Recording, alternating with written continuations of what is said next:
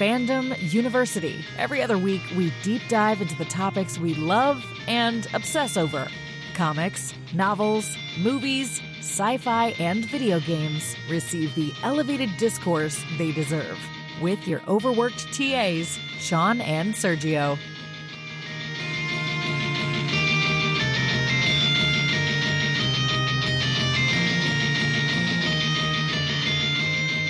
Hello out there, all you space jockeys and engineers. Welcome to another beautiful, amazing, scrumptious episode of Fandom University.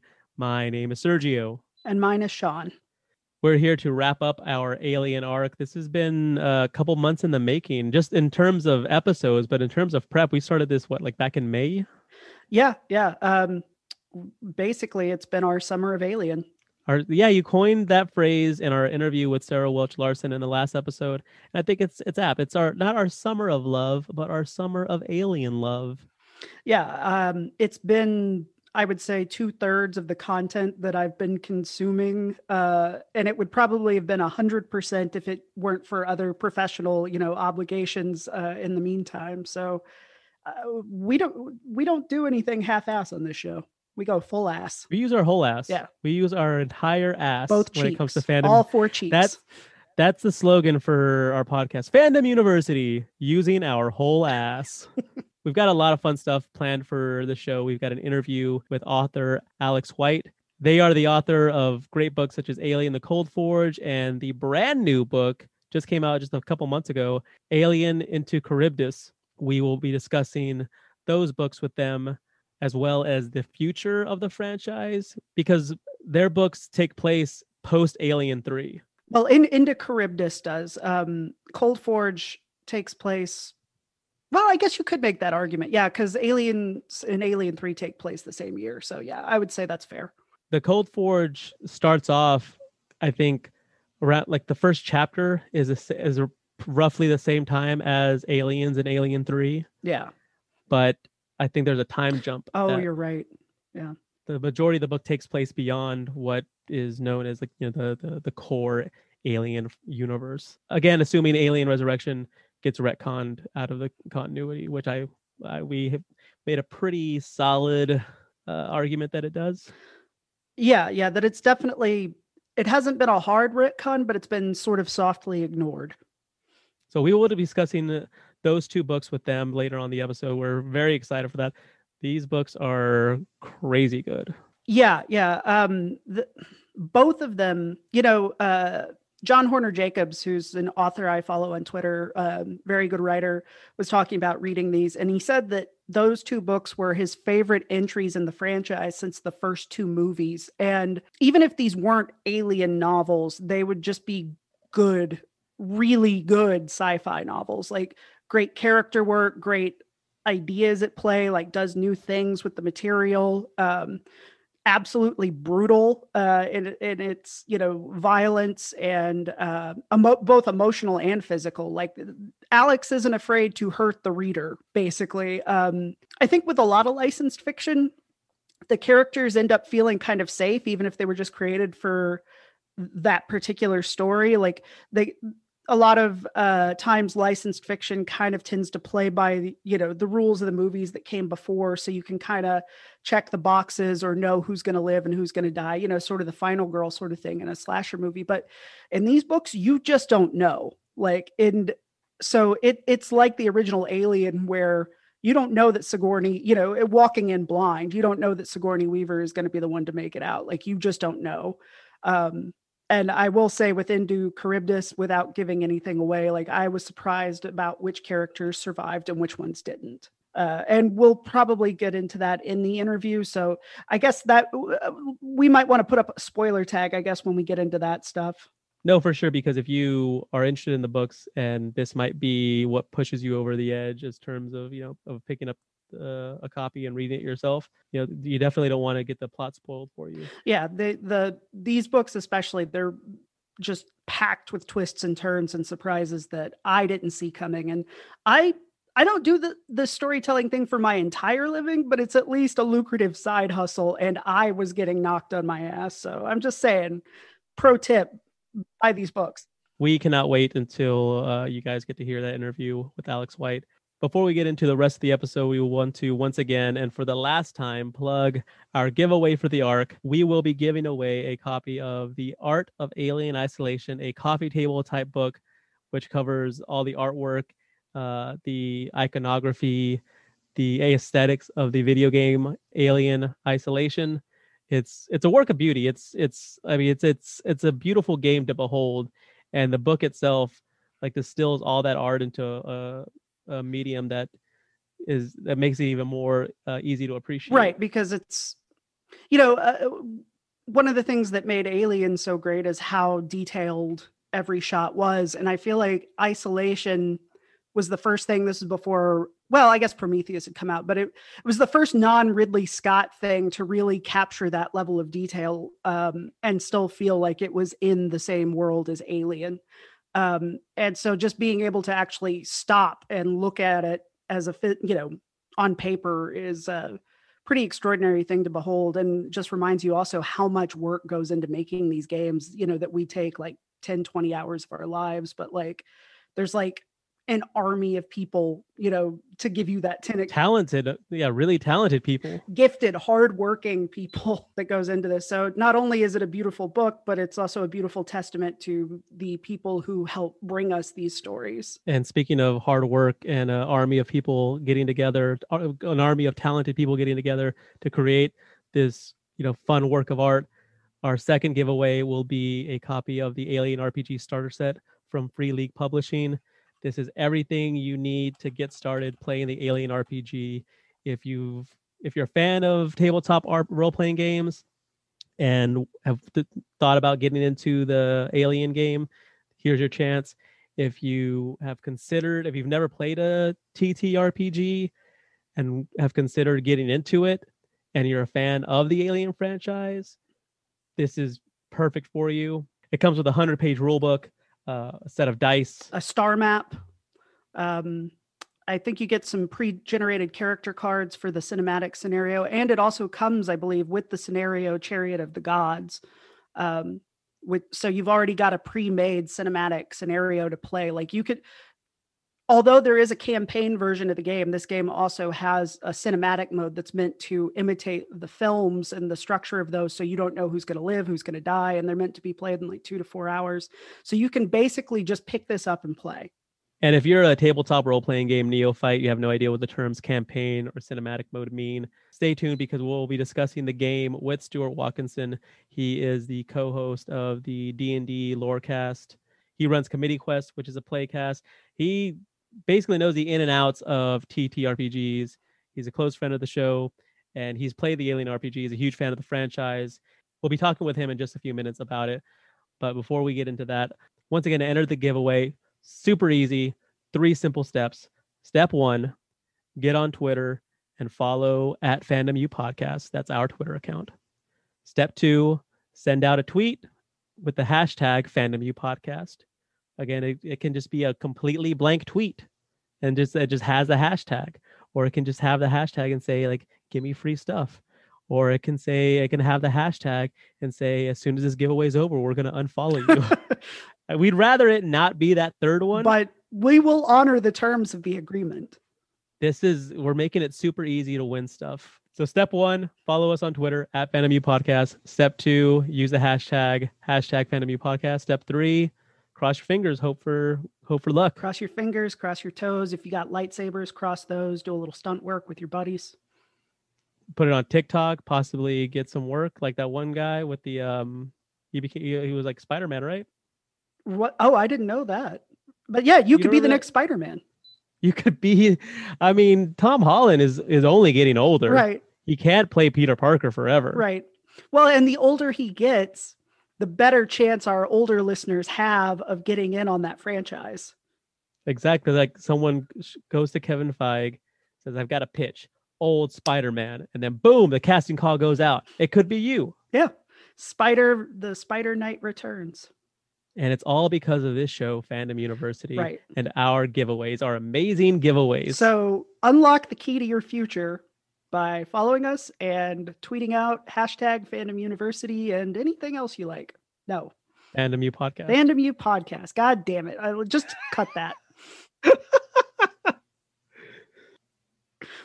You still have a few days to enter. We will be drawing winners for both of those giveaways on July 31st. And with our next arc, we'll have an entirely new giveaway. So if you don't win this time, you definitely have a chance to win again. So let's go ahead and just jump into our interview with Alex White. Yeah, let's do it. I'm excited. They are the writer of the Salvagers trilogy from Orbit Books, as well as a Star Trek novel, Deep Space Nine Revenant. But for the purposes of this interview, we are going to talk with them about their couple of alien books, The Cold Forge and Into Charybdis. Say hello, Alex White. Hello. So thank you so much for taking the time to do this and for being flexible since we've had some technical issues today. Yeah. It was very kind of you. So I thought we'd talk a little bit about to start with your sort of not bio, but your history as a writer. Like I saw on your Wikipedia page that you actually worked on a podcast for 5 years. Is that where you kind of started with writing, or did you start with novels? Oh, and then no, sort of...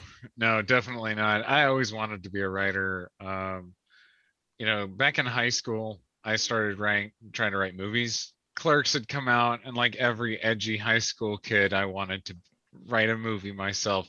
That doesn't sound familiar at all. Not to us. Yeah, every right.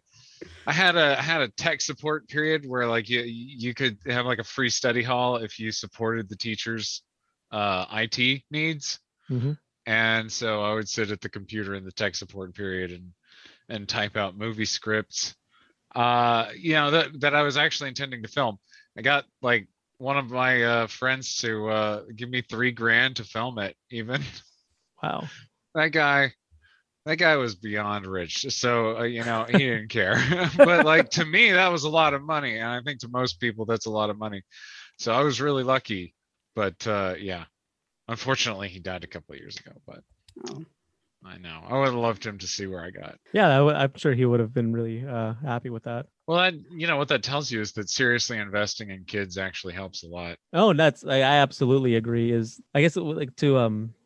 There's a story in Trevor Noah's memoir where he's talking about he had a well-to-do friend and he had a CD burner when CD burners had kind of a novelty. And so he would use these to burn mix CDs, and he ended up like DJing and selling these mix CDs. And then the friend just like, hey, do you just want it? I can give it to you. And Trevor Noah's like, yeah, that'd be awesome. And he says like, everyone knows the old adage, give a man a fish, you feed him for a day, teach a man to fish, you feed him for a lifetime. But the guy needs a fishing pole to begin with, Right. Exactly. Oh, and it is so true. Like, I have had a lot of help getting where I am. And I think every writer is a sort of a product of their influences in their school, good and bad, right? So like you can have a lot of help getting to where you are, like personal tragedy and right. suffering. For sure. Yeah. That'll get you there too. Though it doesn't help with the current writing. I don't really buy into the artist pain kind of. I think you can be happy and hopefully well adjusted and still write somebody good. I don't know. I'm not either of those things. No, I'm just kidding. Or so I assume. But no, I completely agree with you that sort of trope it's a dangerous myth.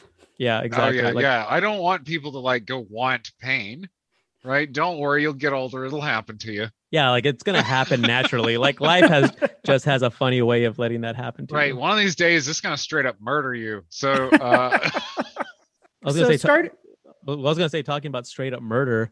Can we just dive into The Cold Forge? Okay. Your first alien book? Sure, yeah.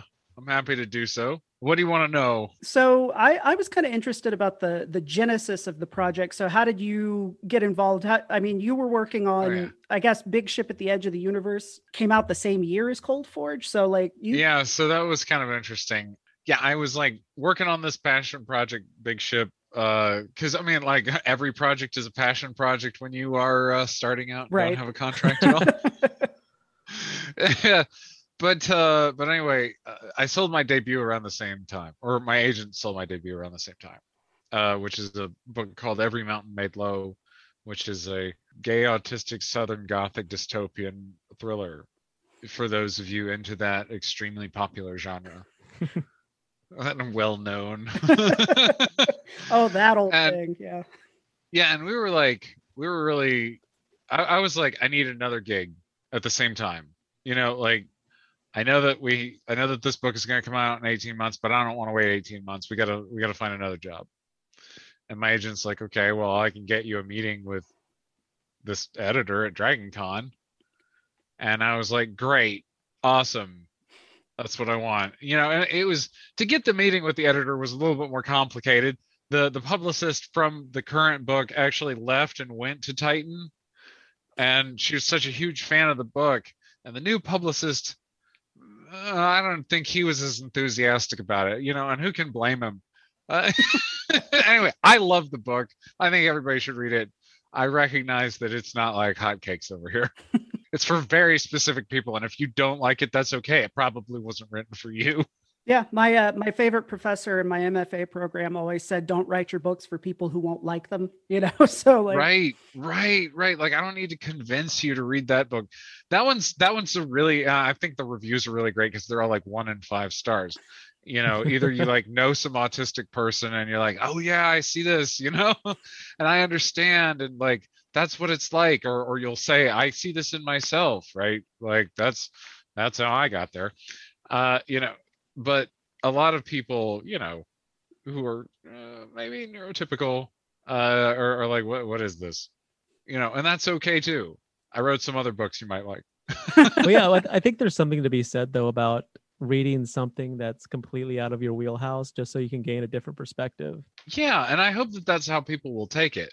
You know, hopefully they'll say, oh, right, I sort of understand a little bit now. These things are important. I can empathize. I can, Right. you know, I can see that there's, you know, I can see beyond my own nose. Hopefully. That's always a hope. That's why I like to write, you know. stories are empathy machines, or at least a lot of them Yeah. are. They can be. Then not all of them are, I guess. But Well, that's why I think it's such a privilege to be writing right now, you know, because we really need empathy pretty dang badly. yes. Yeah, say that.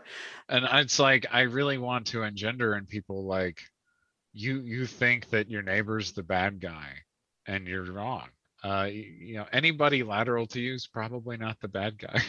Absolutely. And that's something in Oh, sorry. Unless your neighbor is a white supremacist, then your neighbor is the bad guy. Right, I'm right, sorry. right. He absolutely is a bad guy. But for the most part, I mean, you know, for the most part, people want to take care of themselves, take care of their family, Right. you know, They live, have strong be happy. motivations that are usually around good things. Yeah.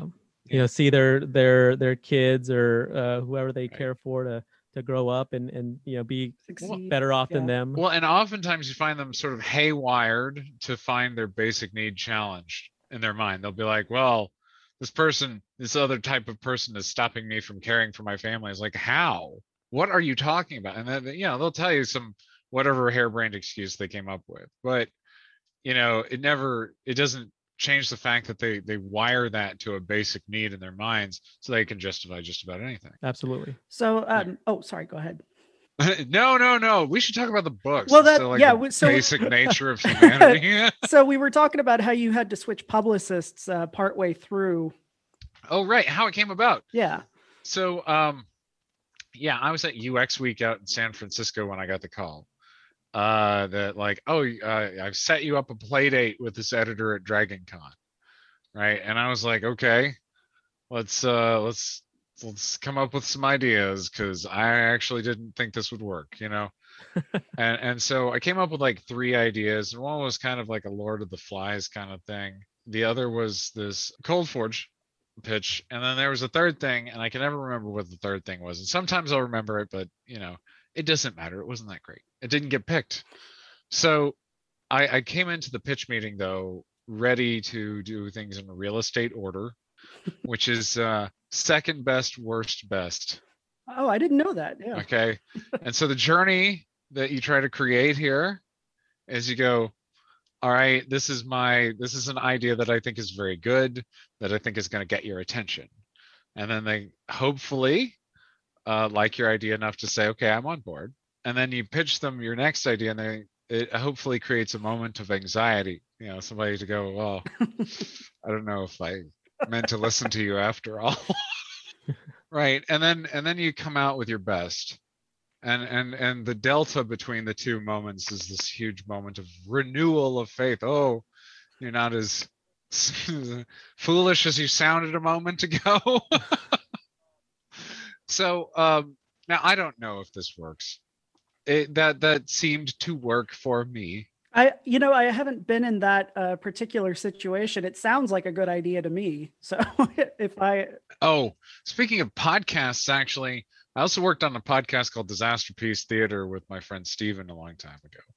And it's, it was where we played these like bad Hollywood producers who were trying to make like the worst, likeliest movie based on a theme every week. So like we want, how movies like Battleship exist. Well, and so we were like trying to do all these jokes about how capitalistic and problematic Hollywood was and all this other stuff. And all we really ended up doing was just bringing things up for people who probably didn't want to talk about them anyway. So we canceled the show. But for a couple of years, we were pitching each other every single week. We got a lot of practice in. And when it comes to like going to pitch meetings, I mean, it's second nature now.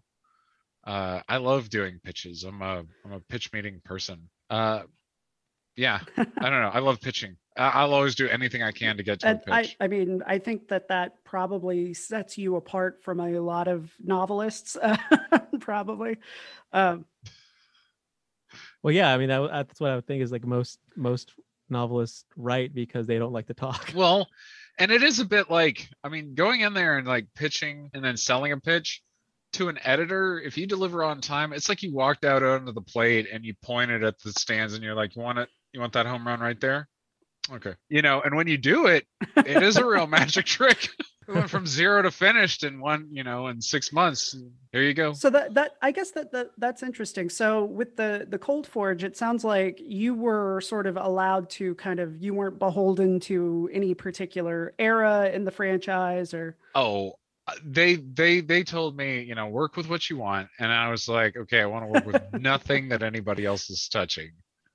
Just gonna fork off a little branch of the Alien universe here and just make it mine. That also answers one of my questions, is whether or not you had this story sort of kicking around and maybe had like the bones of it and then got the gig and sort of like molded it, because Nope.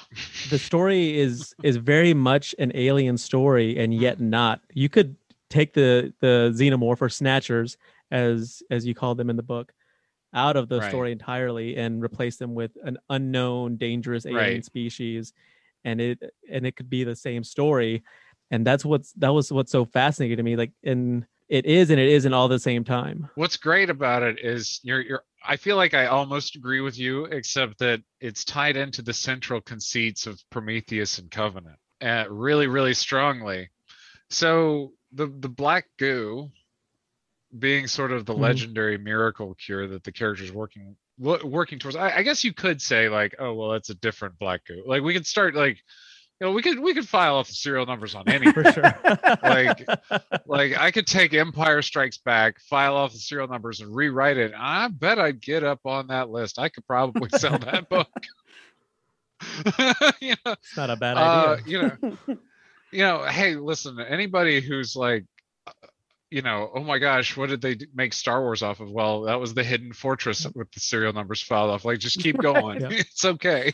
I think that's great. I think that should be freeing. You should feel free to look at any of your favorite creators and say like, oh, that part was cool. I'm going to use that. And just that part, or if you like something that's like, that turns out to not age very well, for example, maybe you can go, hey, that part that really meant a lot to me, that stuck in my memory for all those years, let's make that into a series.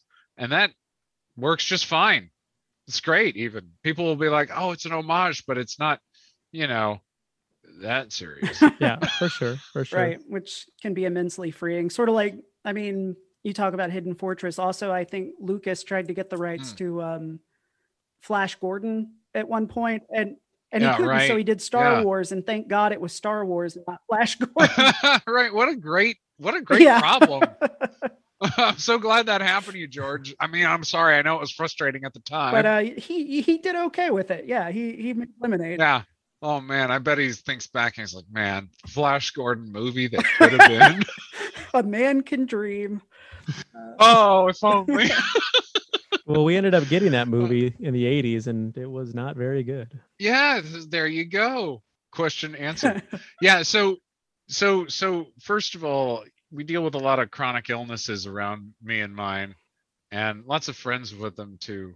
And so one of the things that I was dealing with personally was insurance fuckery. Can I say fuckery? Yes. Absolutely. Great. Okay. Well, yeah, insurance fuckery, which, at least they didn't just let me die, but it wasn't great, and it never has been. And there was this writer, J.C. Hutchins, who had said something massively influential to me early on about horror. He's a friend of mine. He went to Balticon. He has a couple of books, including one that's like an augmented reality game / book. And it's Wow. like, that's fun. Anyway, he said when he was doing interviews for that book, he was like, you should do the main character of a horror should be the person least equipped to deal with the situation. And I was like, wow, that is pretty freaking profound. And so I started thinking about the situation of Alien and what it was really like. It's the kind of place where you go on a multi-year mission when you have a toddler daughter, right? Like, Yeah. and for apparently not that good of pay. It doesn't look fun. It doesn't, I didn't get the impression that Ripley ended up like rich. Yeah. I know some intermodal first officers, and I mean they do okay, but like not leave your family for years. Okay. Doesn't justify that. Yeah. No, and does anything? I mean, if we live in a world where people feel like they have to miss multiple years of their kids' lives for money, as opposed to just being like, dude, you were never there. What happened? That's kind of disturbing. Right. That's sort of a capitalist slavery or serfdom, essentially, which Alien is very much about. Yeah, and I'm always really careful about using the word slavery because there really is only one thing that's slavery. Fair. But it is bad. It is extremely fucking bad. And whenever somebody's like, wow, how do you learn to write an alien? I'm like, what are you talking about? You live here.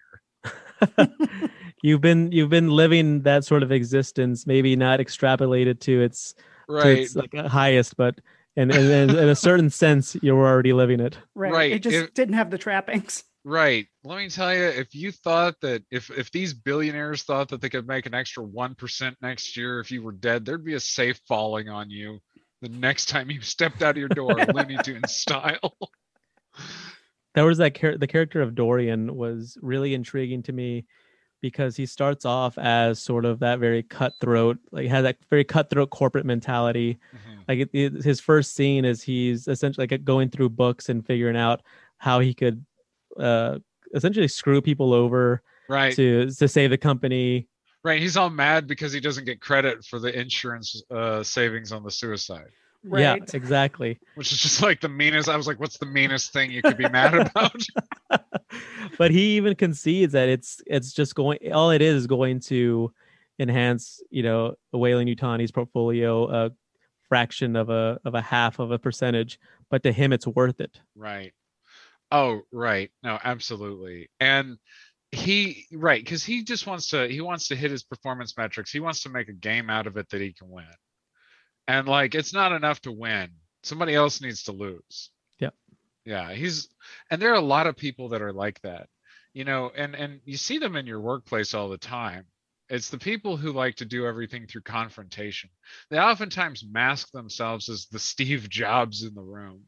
But really, when you're like, I have strong opinions, weekly hell, it's like, I don't know, are you strong yourself? Because then you can't weekly hold anything. So yeah, Dorians abound in the world around us, and I always like to say, like, what's worst case scenario is that guy just gets turned loose, and which he does in the book, right? And just sort of like that in prose, the character himself refers to it as an awakening, like he's finally, like almost like he's evolving, as as the Snatcher evolves from Ovomorph to Facehugger to Chestburster to final product. He's finally achieving his final form. Right, he's coming out of his skin, so to speak. Yeah, and it's terrifying. It's what I would have expected I guess like the final third of the book to be actually starts off halfway through. And I'm thinking like, there's no way that they are going that I was thinking there's no way they are going to be able to maintain the tension and the momentum throughout half the book. And fuck all, you did. You absolutely did. And what's crazy is like the Snatchers before we want to also ask like the inspiration for that name, but Snatchers show up very sporadically.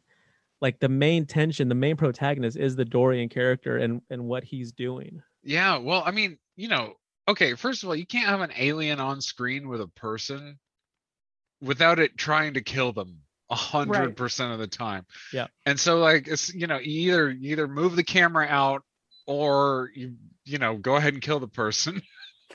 Yeah. And certainly Alien is like that for me. I mean, where I can't just sit here deploying aliens all the time, because for me, it's like if it touches you, you're dead. I don't want I don't want there to be any ifs, ands, or buts. I don't want it to be fun. I don't want it to be like, oh, that one, I actually got to pet it. We're friends now. Yeah, that was I don't know if you read any of the Dark Horse stuff in the 90s. Oh yes. I felt Most like of it. Yeah, okay.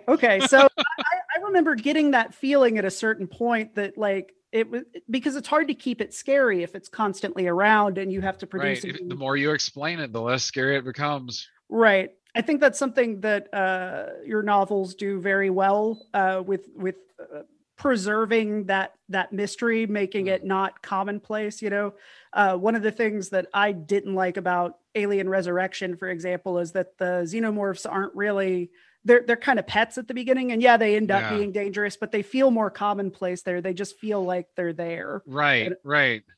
Yeah. I also, like, if you're like the Colonial Marines, and we can talk about Into Charybdis in a bit, like, even if you're fighting like hundreds of these things, I wanted to feel like at that point, like you're longboarding, and at any moment you could start speed wobbling.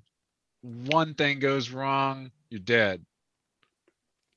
Like that's what I want my alien fights to be like.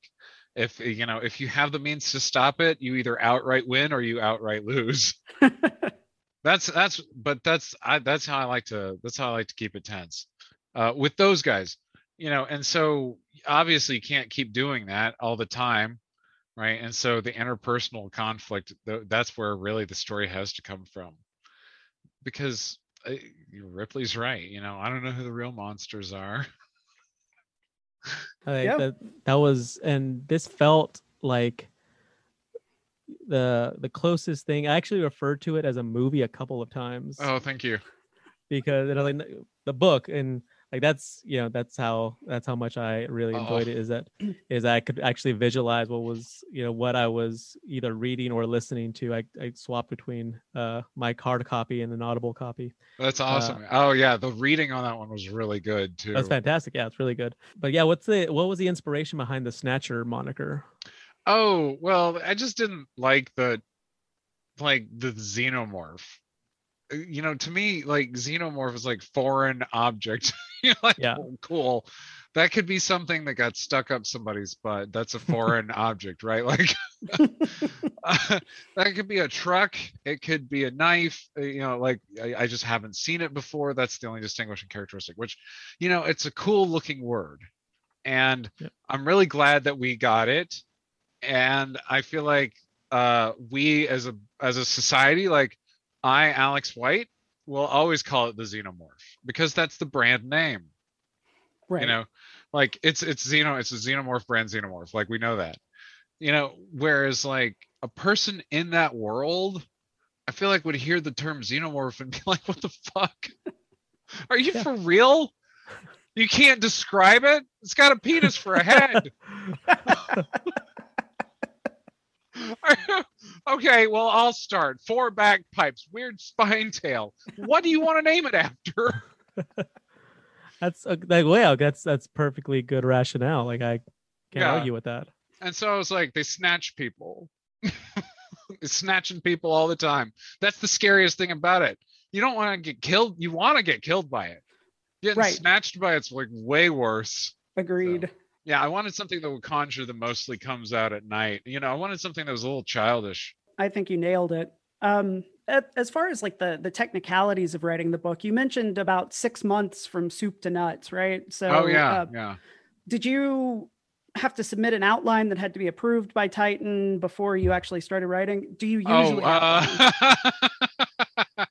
oh, that part's a little messier. Oh, Yeah, so you submit your outline and they're like, "Yeah, we think you're a good idea." And then they talk to the approver and the approver's like, "Yeah, we think that's probably a good idea." And then they give you maybe like an offer letter and then they talk and then you talk and then that timer can start ticking around the time to get that first signed anything. Everybody starts to have expectations. People who are like, "Oh my gosh, what if they screw you or something like that?" It's like if they went around doing that, word would get around quick. No, yeah, absolutely. I mean, it's one's reputation is still has some value even in today's day and age. And for their part, Titan is really awesome. They treat me really nicely. Their publicists are amazing. I love Lydia Gittins and all of them. They're fantastic to work oh with. yeah. Titan published my book in the UK, Cosmology, and I got to work with Lydia a little bit. She's wonderful. Yeah. You brought up chronic illness. The main character in the Cold Forge Blue suffers from a degenerative disease Yes. that leaves her relatively bedridden. Yes. And she takes over a synthetic named Marcus, and that's sort of her proxy. That's how she's able to, quote unquote, move around. Right. Can you discuss the strategy and inspiration in writing a character with disability without falling into the whole, person with a disability in distress cliche? Sure. But also, you also gave her quite a bit of agency at the same time. Sure. Well, one thing that I like to remind people about is that we as a society create disabilities. When we don't provide accessible options, we're actually deciding to make people more disabled. There's only so far that we're capable of going, but of course we don't ever go that far. And so given the number of businesses that break the ADA and then the onus is on the customer to come sue them, for example, that's not going to happen in a lot of cases. So a lot of places rely on getting away with it. Wayland-Yutani feels like one such place. I'm just going to throw that out there. I think they would be real shitty at accessibility. Yeah, I don't think anyone who is a fan of the Alien franchise would argue that point. One thing I really admired about Blue and her relationships with Marcus and her lover. Oh, Anne. And yeah, who ends up hooking up with Dorian. Yeah. Is how poor Anne. I know. I That's the problem with being a synthetic fetishist. You should just stick with the synthetics because the real men ain't that great. Yeah. Yeah, the real men who act like over. synthetics are sociopaths. There was a while where I had an internal debate as to whether or not Dorian would end up being a synthetic. And yeah. And I'm glad that he wasn't, because that's the cruelest, I guess, fate of all would be like, yeah, he's just like me. He's not a robot. Like, the reason he's doing that is because he is a human being, and he is just like he me. Really actually exists. That guy is barely modified from the real world. I actually really when I was writing him, I wanted to be really careful about sort of the label of psychopath and sociopath, because truth be told, people who have those labels are more likely to be the victims of violent crimes than the perpetrators. Everyone with mental illness is more likely to be the victim of a violent crime than a perpetrator. So movies like Psycho, for example, promote ableist mythologies. Dorian is a very smart person, and he may be neurodivergent in some way. But what makes him unique is his willingness to sort of get whatever he needs. And once you can link something to just outright survival, and say like, well, I had to survive, people can do a whole lot. Your best friends will walk away from you if it means that they get to walk, they get to live and you don't. maybe I would like to think that I would dive in and try to save my friends or whatever and find a way that we could both live. But if there's no way that you can both live, that's an interesting problem. And one that a synthetic wouldn't have, because Right. that was the most haunting part of the Cold Forge for me, was Marcus's realization that Blue used him to break one of his prime directives, essentially to not harm a human being, Yes. and sort of the emotional toll it takes on him. Right. I have this little pet theory that I've worked into all of my books, that androids are actually basically pretty normal until you ask them to harm a human. And once and they can and they will, but once they do, they're pretty much gone. Like emotionally, they become a problem, and but in different ways. Like Marcus became too depressed to continue existing. I did want to mention that. Yeah, that was something that physically hurt to read, was that relationship sort of falling apart, because there's a real warmth to it earlier in the book, and just his absolute rejection of her as someone he has a bond to that is beyond functionality was pretty heartbreaking. Right. He goes to just like straight caretaker. Yeah. And then of course she has that dream where he towards the end of the book where you get that last jump scare in, which was pretty great. But I did want to just, not so much a question, but just more of a compliment, the allowing the characters to be complex, allowing Blue to be kind of an asshole a lot of the time. I thought another one of my favorite teachers was like, characters don't need to be likable, they just need to be interesting. And I feel like both of your Alien books are just chock full of, some of the characters are likable, but all of them are interesting. So I wanted to make sure I got at least that compliment out I appreciate in the midst of our interrogation. Yeah, especially with Blue and Dorian. So there's a lot of references to sort of the color of their blood in the book, because Dorian, he always wishes the color of his blood was yellowish green. He's really into the alien. He wishes he was an alien. He'd probably fuck an alien if given the chance. I don't know. He's into it. He likes the alien a lot. Which we all like the alien about as much as Dorian. That's why we write books about it and stuff. Like, how messed up are we? But Blue, on the other hand, is, am I a human or am I a machine? And when humans are constantly pushing them away, they really land quite far from their own humanity while still trying as hard as they can to hang on to it, which is where Into Charybdis sort of comes in. So transitioning, when I finished Cold Forge, I was sort of expecting more of a direct sequel, picking up Into Charybdis. I hadn't read the flap copy or anything. I just was grabbed it off the shelf, bought it, and started reading. And what you do instead is you actually go with a much wider angle lens, and we get a much bigger look at the world. Was that always the intention with the book, to sort of kind of almost a stealth sequel to Cold Forge? Oh yeah, absolutely. I was really into trying to, in fact, with the publisher, I was like, I don't want to tell anybody it's a sequel. And so ahead of time, we kept it totally secret. And then I was calling my author friends and I was like, I convinced them to do a secret sequel. Nice. And because there was a whole lot of I really want another Blue book. And for me, it was like, well, if Blue has another harrowing, lengthy experience, at what point am I just dragging out disability? Oh man, isn't it tough?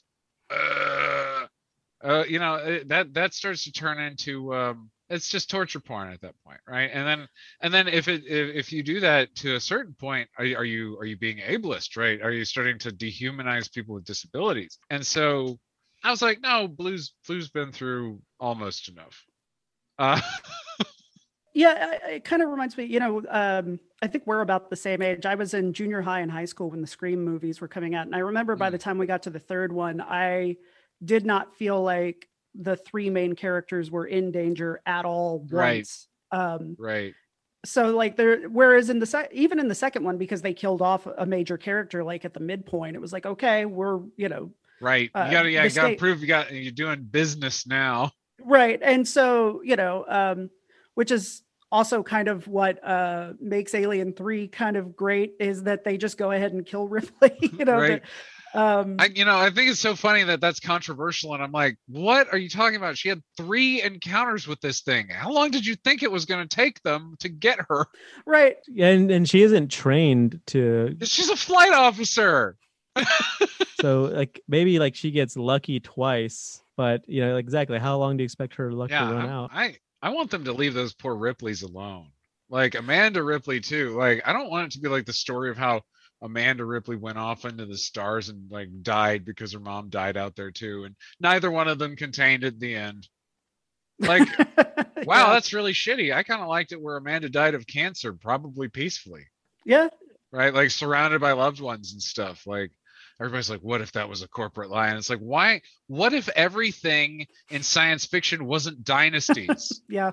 I was gonna say that was one thing I really enjoyed about the books, is that there are definite ties, like you said, like the black goo to the franchise, and obviously the xenomorph creature itself, and they're also like illusions, like Blue taking over the loader, obviously that being an illusion to aliens. Right. And when that happened, I thought like, that's fucking cool. That's rich. One of the reviewers like dinged me for that. They were like, another fucking power loader. I was like, why you guys like, what are power loaders not cool? Do you not like aliens? That didn't seem like fan service to me. I thought that was as organic as possible. I wanted a robot that had a large lifting capacity that could take things over, and I was like, there's an in-universe solution for this. I don't need to make something new up.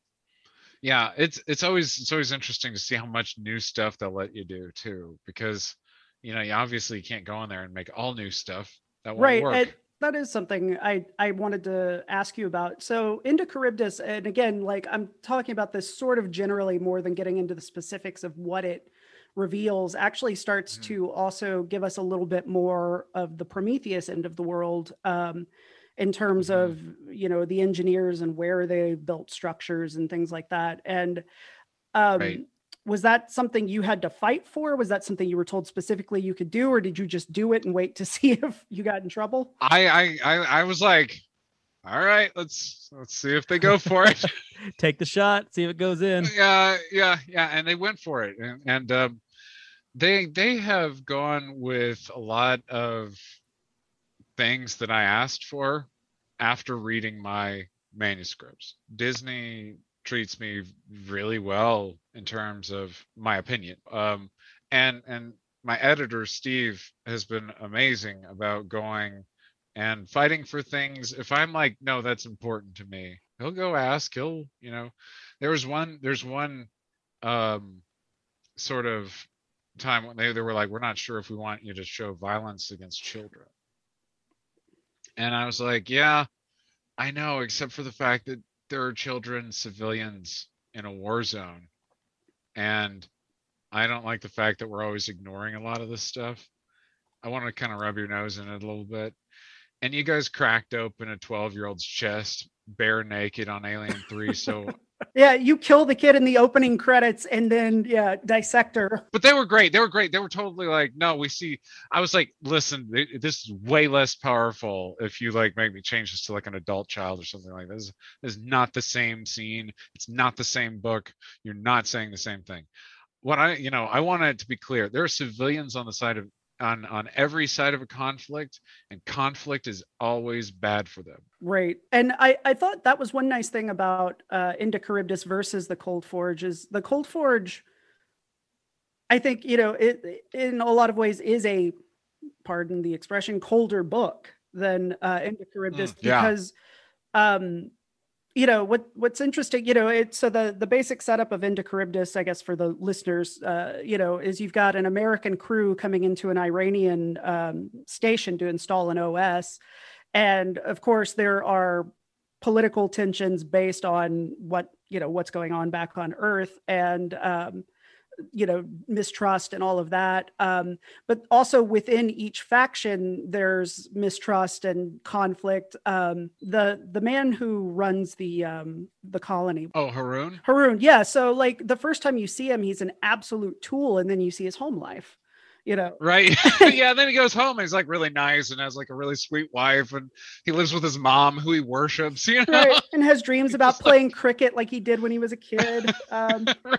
And I thought that was really a great way of kind of just further humanizing and complicating the narrative, is like letting both things be true. Because I think, a lot of times, especially in genre fiction, there is sort of that instinct of like, well, the asshole boss is just an asshole straight across, and he goes home and kicks his dog. Right.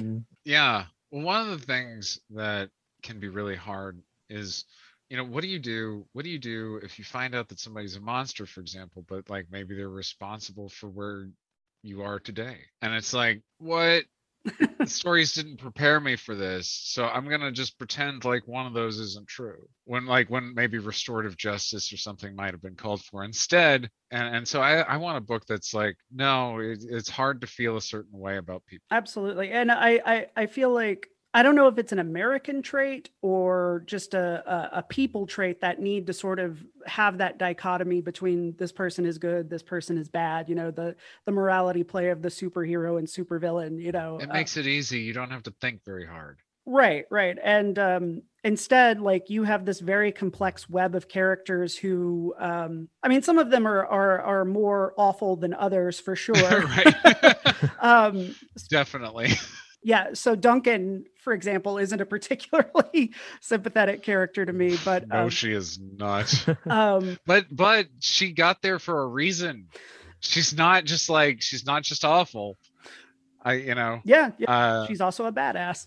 True. But she has a traumatic experience that helped to create her. That's true. And I really did appreciate that. Again, I'm sort of stepping around some spoilers, but sure. Getting more into specifics, you end up killing essentially two of the characters that you would expect to survive, or that I expected to survive. I think one is a third of the way through and the other is halfway through. So first you kill Shy and then you kill Becker, right. who are like two of our two main point of view characters, I think, up until that point in the book. Okay, so it's a 4-part book. The first book is Shy and Cameron. The second is Shy and Becker. The third is Becker and Cameron, and the last is Cameron and Duncan. So Cameron's in all 4 parts basically, but just barely. in like, and so he gets whisked away at the end of the first part, supposedly dead. And at that point, I want people to think I mean business, and then he comes back. And he comes back just in time for you to be like, oh, I guess Alex is a wimp. And I'm like, yeah, that's right.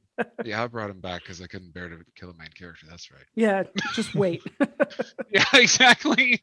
And so like everything about Shy is designed to attack people who are, sort of sensitive to the media's kind of white default, right? She's a white savior. Yeah. She's got chemistry with her crew members. She's attractive. Like, she's used as the hostage because she's camera ready.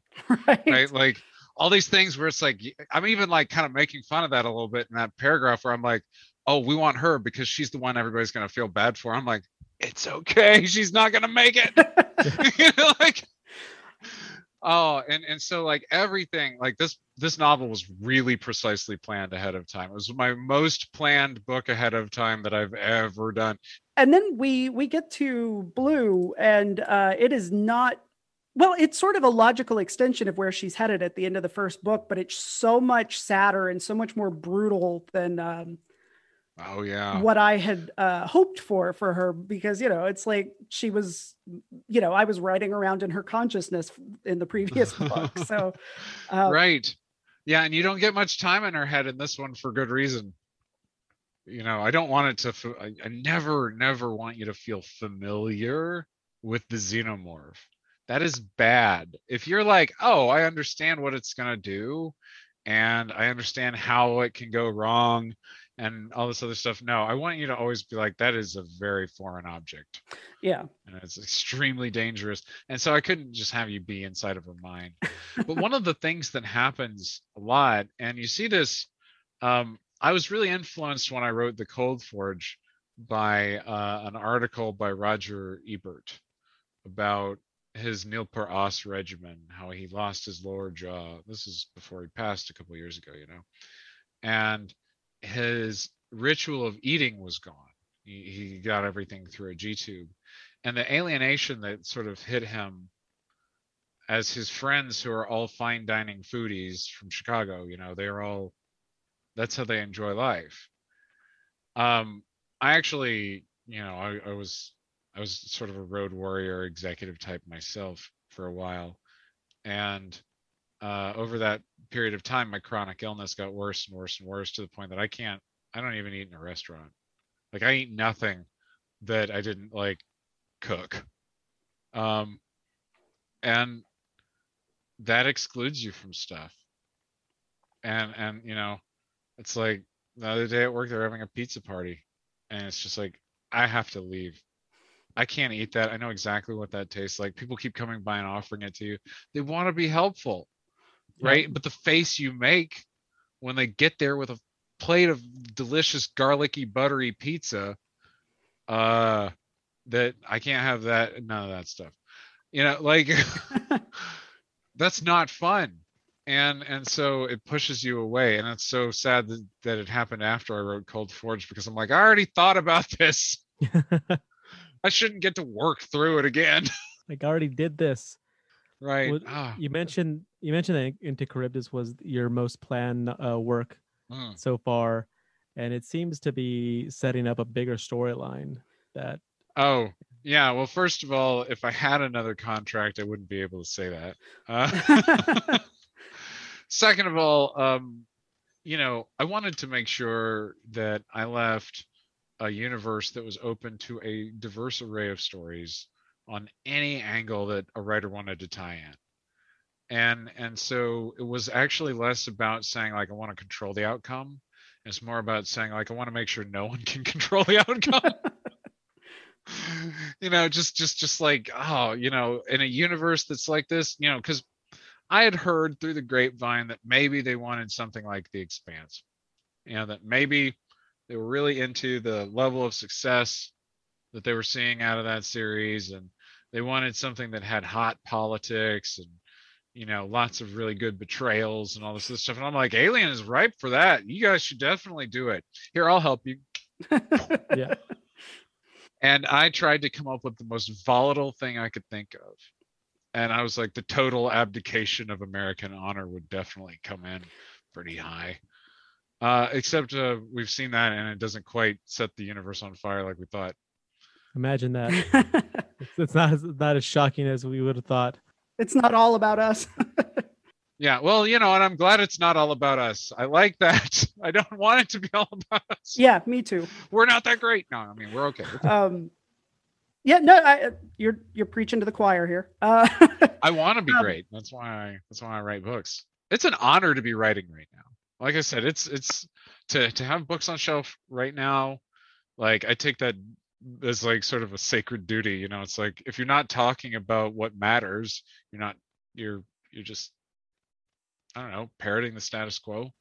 Yeah. And I feel like even in this world of licensed fiction, like, your books are doing exactly that, which is not. Yeah, it feels really weird to write something like that for the mouse, right? Yeah, but the fact that, like, the mouse allowed it, that they were, and that you got to do these really subversive things with that world, that actually usually licensed fiction, by virtue of what it is, makes the world feel smaller, but your books, I think, make it feel bigger, especially Into Charybdis. So I think you succeeded in that way, because it felt open-ended in the right way, where there, and as soon as you said that, I was like, that makes perfect sense. As far as, like, yeah, I want writers, I want intrepid writers who are just like, yeah, now you have unlimited story possibilities, right?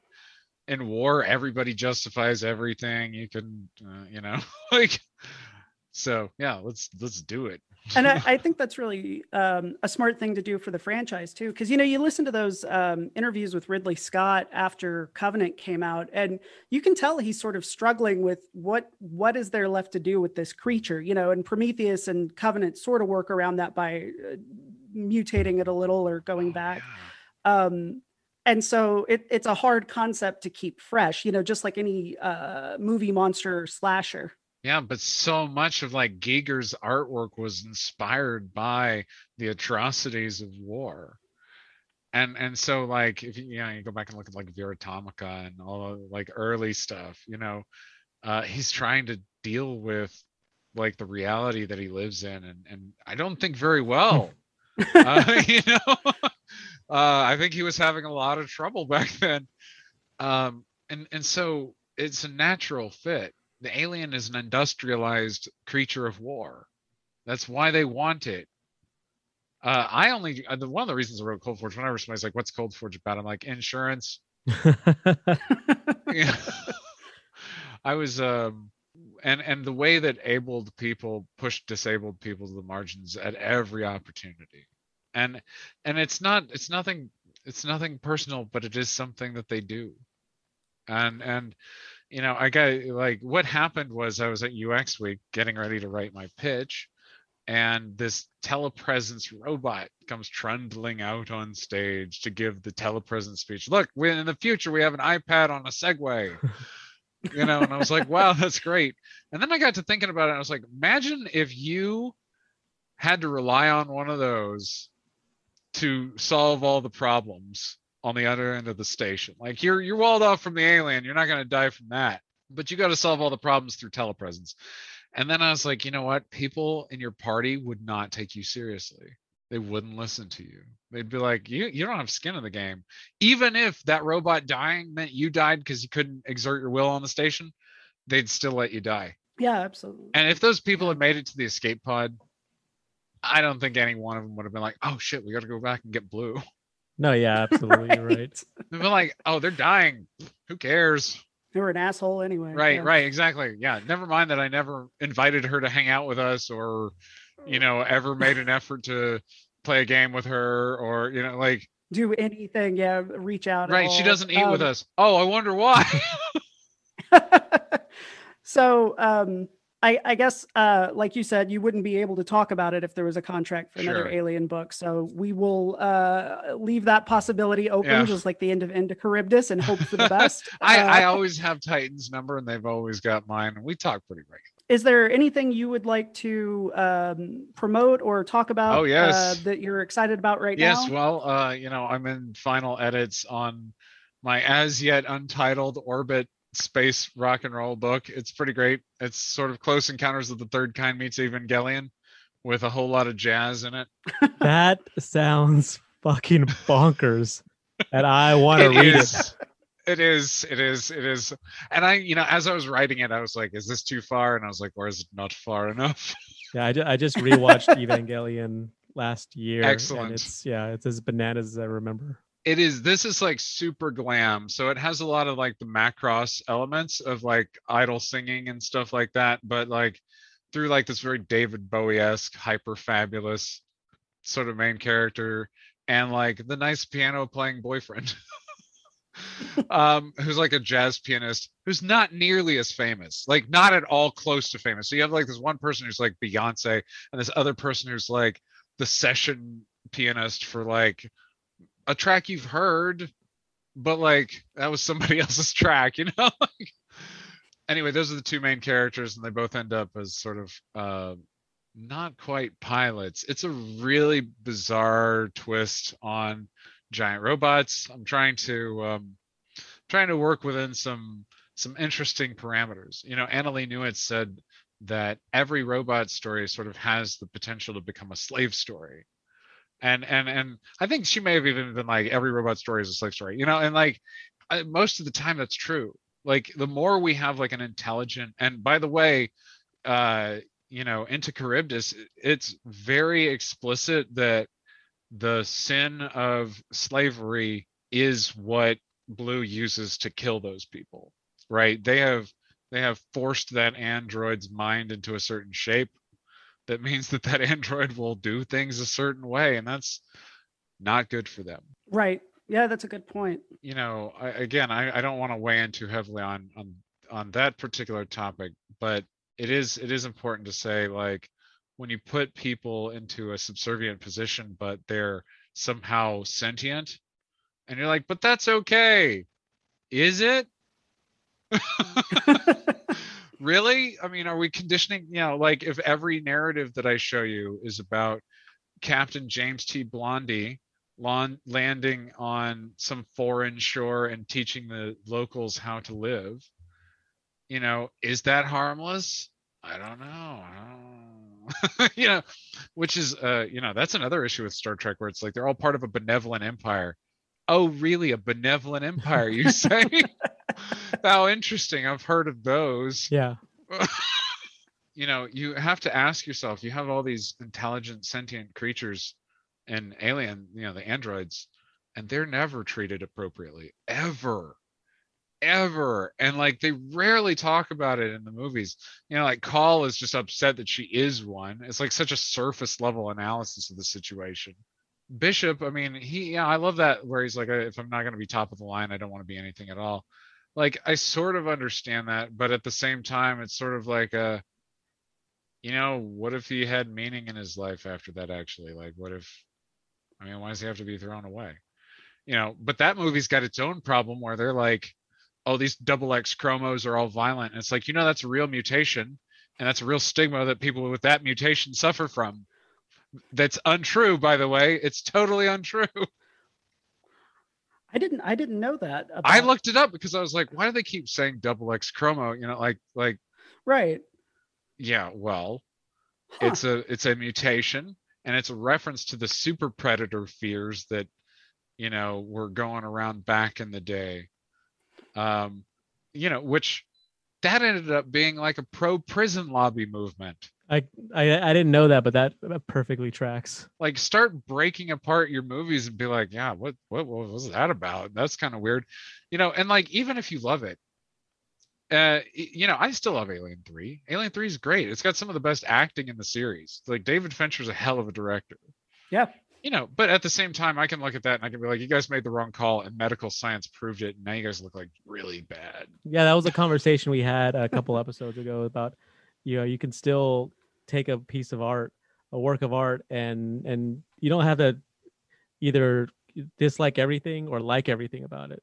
You can pick it apart. Like, there are parts of it that I do like. There are parts of it that have now become problematic. Right. Well, let me as the creator actually say that, like, that can happen to you when you wrote the book. There are parts of Cold Forge where I was like writing the Dick Mackey character, and I was having a good old time basically making a big long Jurassic Park reference. Mm-hmm. That's what I was doing. There's even a clever girl line in there. I think. Yeah. Yes. And that's all I wanted to do. I wanted to make a Jurassic Park reference. I really hurt some Australians' feelings and misrepresented their country. I misappropriated the word walkabout, and I feel terrible about that. I wish I hadn't written it like that. You know, like, I would love to reprint it, change that. That sounds great. You know, and I hate to be like, oh, we're screwing around in that, but it's like, yeah, but I hurt people's feelings and I didn't want to. Yeah. You know, like, if you're an insurance executive, yeah, I'd love to hurt your feelings. I'm gonna hurt them all day long. Come talk. Give me a call. I got some things to say. But if you're just a fan who's enjoying a book, right? Yeah, and then you're like, oh, all they understand is the drunk white Australia, and they don't even understand that well enough to know that coyotes are American and dingoes are Australian.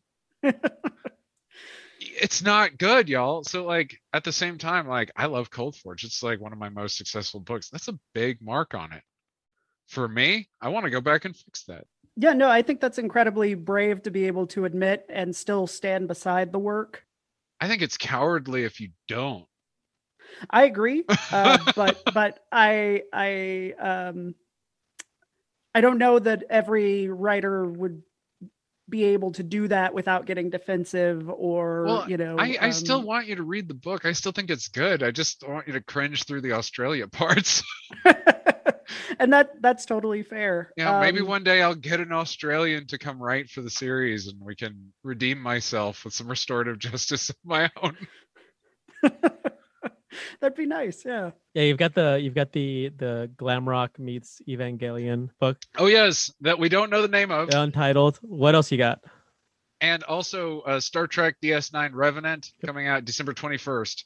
I'm so excited about that one because it stars my favorite character, Jadzia Dax. You know, and like for me, Dax was like such a like queer awakening kind of character because you're like, wow, multiple lives, what would that be like? And then you're like, what would that be like if my gender didn't quite match my appearance? You know, like it was great because when they were asking, like they called me out of nowhere and they're like, we want you to write for Star Trek, and I'm like, oh my god, I haven't been on the Star Trek train in like a couple of years. Like I'm so terrified.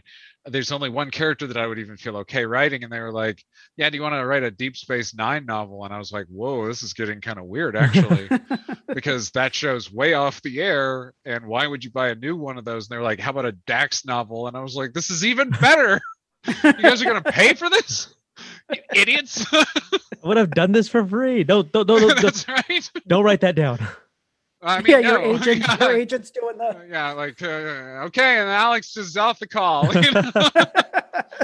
So yeah, it's Deep Space Nine Revenant, and I love Dax so much. And one of the things that I really appreciate about Dax is that she doesn't have just like a whole bunch of goody two shoes Eagle Scouts in her past.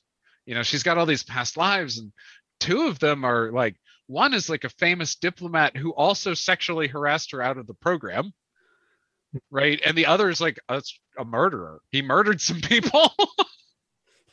You know, and it's like, you know, how do you deal with the fact that that's now a part of you and your history?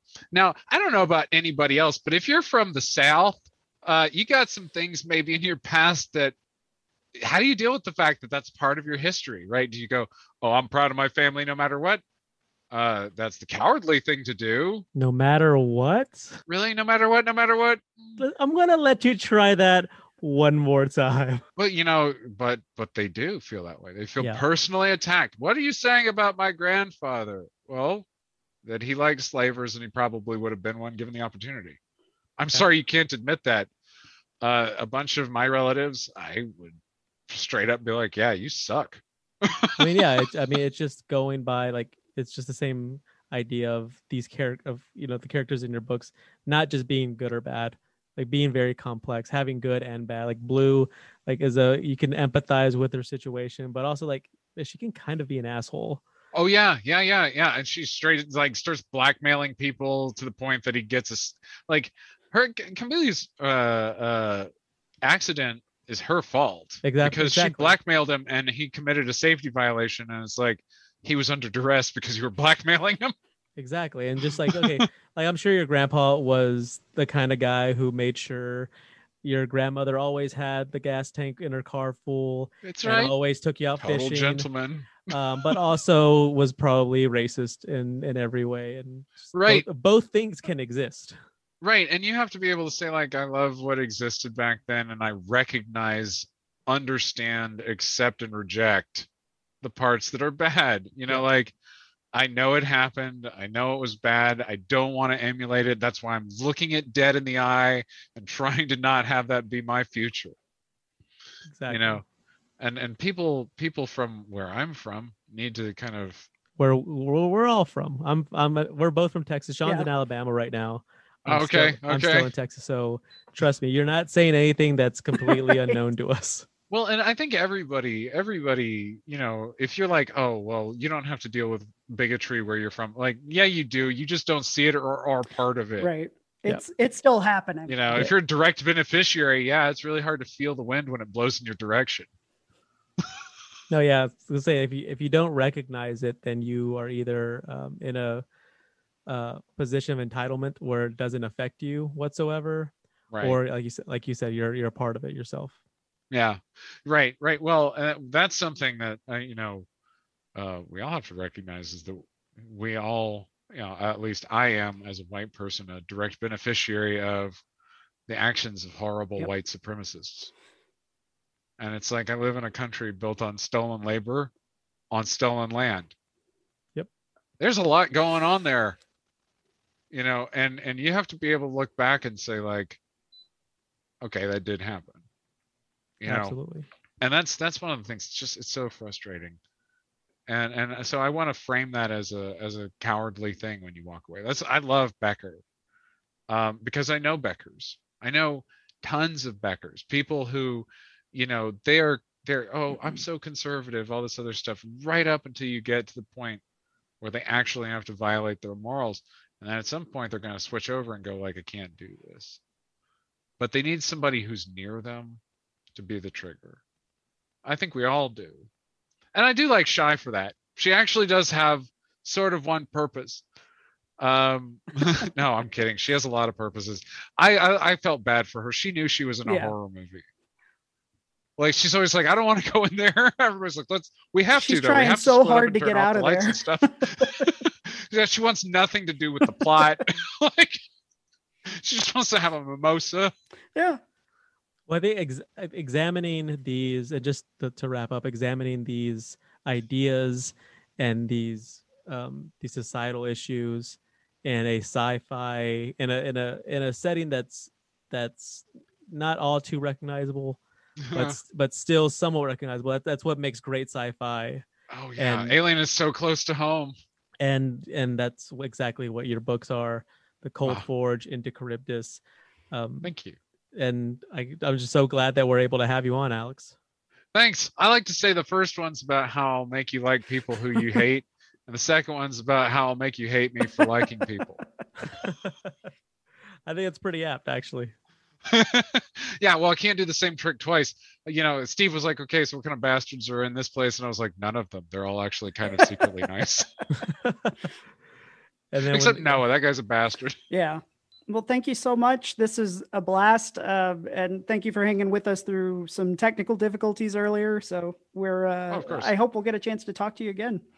Yes. Well, feel free to have me back on. And, you know, there are always other Alien authors who are coming up, and I am so excited to see what I've heard about in the future. I can't talk about any of it, right? But I can say you should be excited to be an Alien fan. Sounds good. Thank you so much for joining us, Alex White. So going back to the Alien RPG, let's go ahead and get into our discussion. Yeah. We're sitting here with Stuart Watkinson of the Dungeons and Dragons Lorecast from Robots Radio Network, from the Committee Quest playthrough podcast. He's a DM Guild, Dungeon Masters Guild contributor. Stuart, say hello. Hello, how you doing, everybody? I'm Stuart. I do a lot of writing for RPG stuff. I write some of my own games. I've written a lone game about being someone crawling around a post-apocalyptic wasteland. I write some stuff for DM's Guild as well. I've got a couple of products out there, and also a teacher in my normie job. So I'm an English, history, and media studies teacher as well.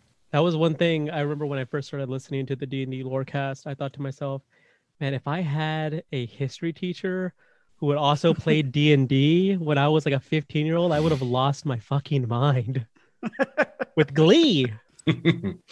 Yeah. It's pretty good. I've been able to use D&D in the classroom a couple of times. Like I with English, I often teach low literacy classes. So I usually get the classes where kids are, they've often been disillusioned with school. And I got the opportunity to run D&D for a whole term. So all of our writing was around D&D. Kids made characters, and I got someone from the local youth arts theatre group to come in and run games as well. So on our double lessons, we got to play D&D for about 5 weeks, which was cool. It's like amazing. It's like, yeah.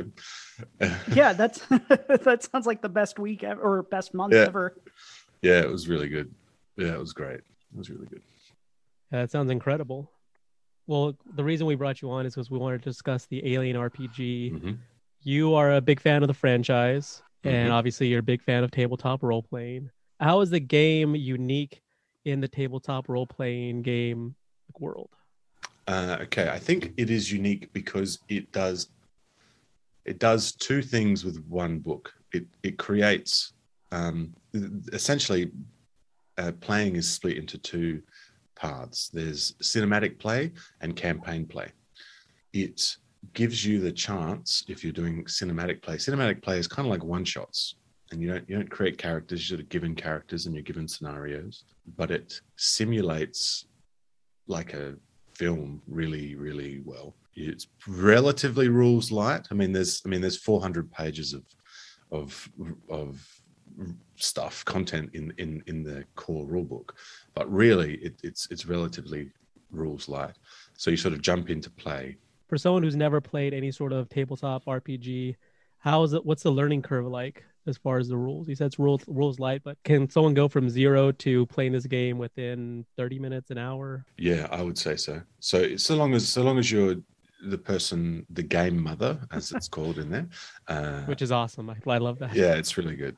All right, let's talk about the mechanics. So the mechanics are relatively straightforward. It's made by Free League Publishing, and it is based off of their Year Zero engine, okay, which is a D6 engine. And so you only need D6 dice. So essentially breaks down this way. There are 4 attributes that you can pick from, okay, strength, agility, wits, empathy, and you all have a stat in that. Okay, so you in those 4, you will have a number associated to that, and whatever that number is, that aligns with how many d6 you can roll. Okay, now attached to the attributes are skills, and there are 3 skills per attribute, so there's 12 skills, and you add points to that as well. So when it comes to roll to do something, you add your attribute and your skill number and roll that many d6s. So let's say that you have a 4 in strength and a 5 in close hand combat. That means you would roll 9 d6s when you go to do something. To succeed, all you need to do is get 1 6. Out of those 9. Yeah, that's right. You only need to get 1 6 and you will succeed in what you're doing. If you get more than 1 6, there are some bonuses. They call them stunts, and they're just sort of extra stuff that you might be able to do. And it might be to disarm someone or push them down, or to, depending on the skill you roll.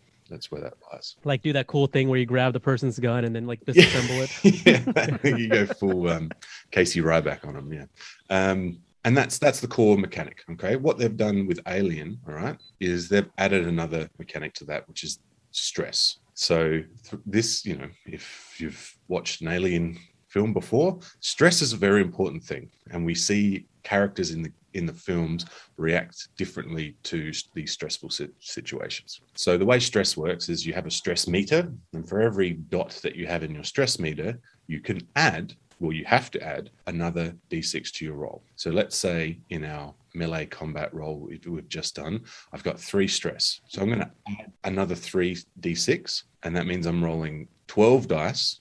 3 of them are stress dice, and they have to be different. They have to be a different color so you know what you're rolling. If I get any 6s with my stress die, they count as extra successes. Great. So really, it's fantastic. I've got so much more chance of succeeding. However, if I roll a 1, that means that I panic. And when you panic, you need to roll on your panic chart. And so you roll a d6, add whatever your stress is, and so it might be 3, and something bad happens. It might be that you overcome your stress and keep moving and everything's fine, or it might be that you lose your mind a little bit. You might freeze, and so whatever action you were trying to do, you stop and you freeze. It might be that you unknowingly drop an item. So you might drop a key card that you need, and you don't know that you've dropped it, and you keep running away. It might be that you fire at a friendly person. It might be that and I think that the top one is to go catatonic, and you freeze and you can't do anything.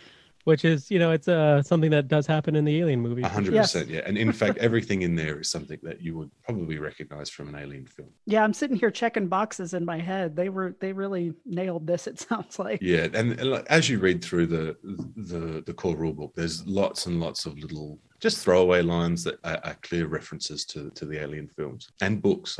Some of the books and comic books are also considered canon in this RPG, which is cool. So yeah, and then when you fail a stress roll, you add to your stress, and your stress keeps building. So as the game goes on, your stress increases, and you get more opportunities to succeed, but you also get, there's more chance that you will fail and panic during a roll. Now, that sounds like a lot, but in play, you don't actually roll a lot. It's because of the stress mechanic. It sort of says in the book, it says like, don't roll all the time because you will end up stressing out. Like, you know, you should really only roll when it's appropriate for you to, you know, it's meaning completely necessary. Yeah, it's a meaningful thing you're doing. And so with that, I picked that up. I mean, I guess I played RPGs a lot, but for me, I picked that up quite quickly. And I've played other RPGs that have different rules. However, there were people at the table who have only ever played D&D, and they picked it up fairly quickly.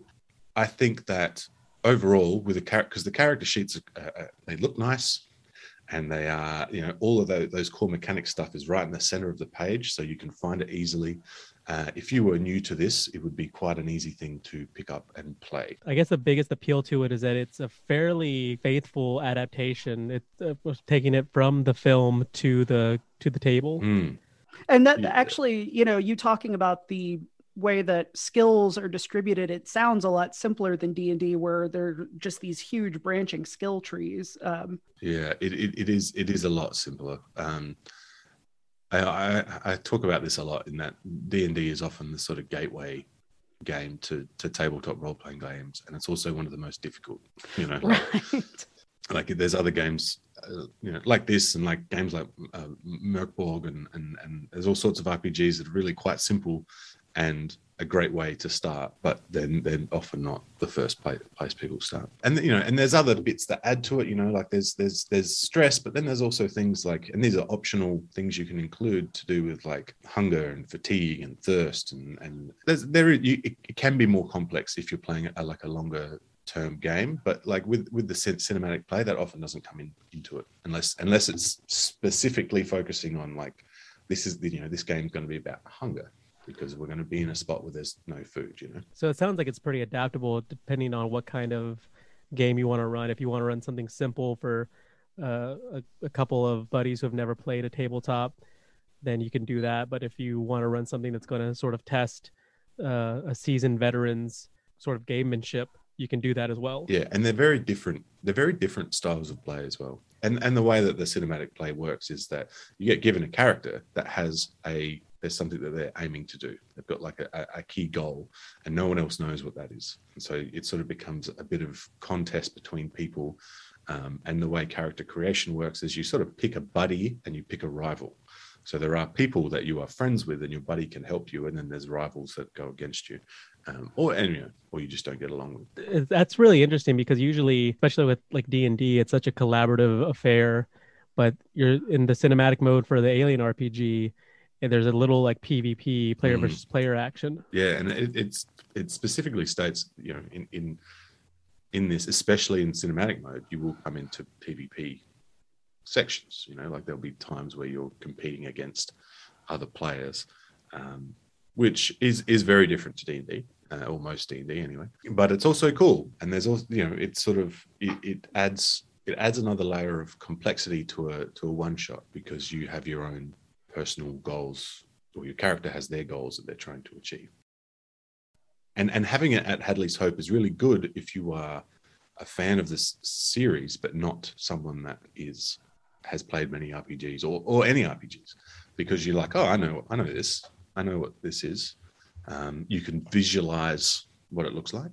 You can, when you're talking about the things that are happening, describing the aliens, describing the technology and things like that. If you know the alien world, that sort of helps with that. You know, like you don't need to try and imagine what the alien looks like. Whereas if you're playing D&D for the first time and someone's explaining what a beholder or a kobold looks like, it's a lot more abstract leaps, and then you got to do heaps of maths as well. So so this works really well that way. I wanted to ask, so in the cinematic scenarios, it sounds like you've run at least a few.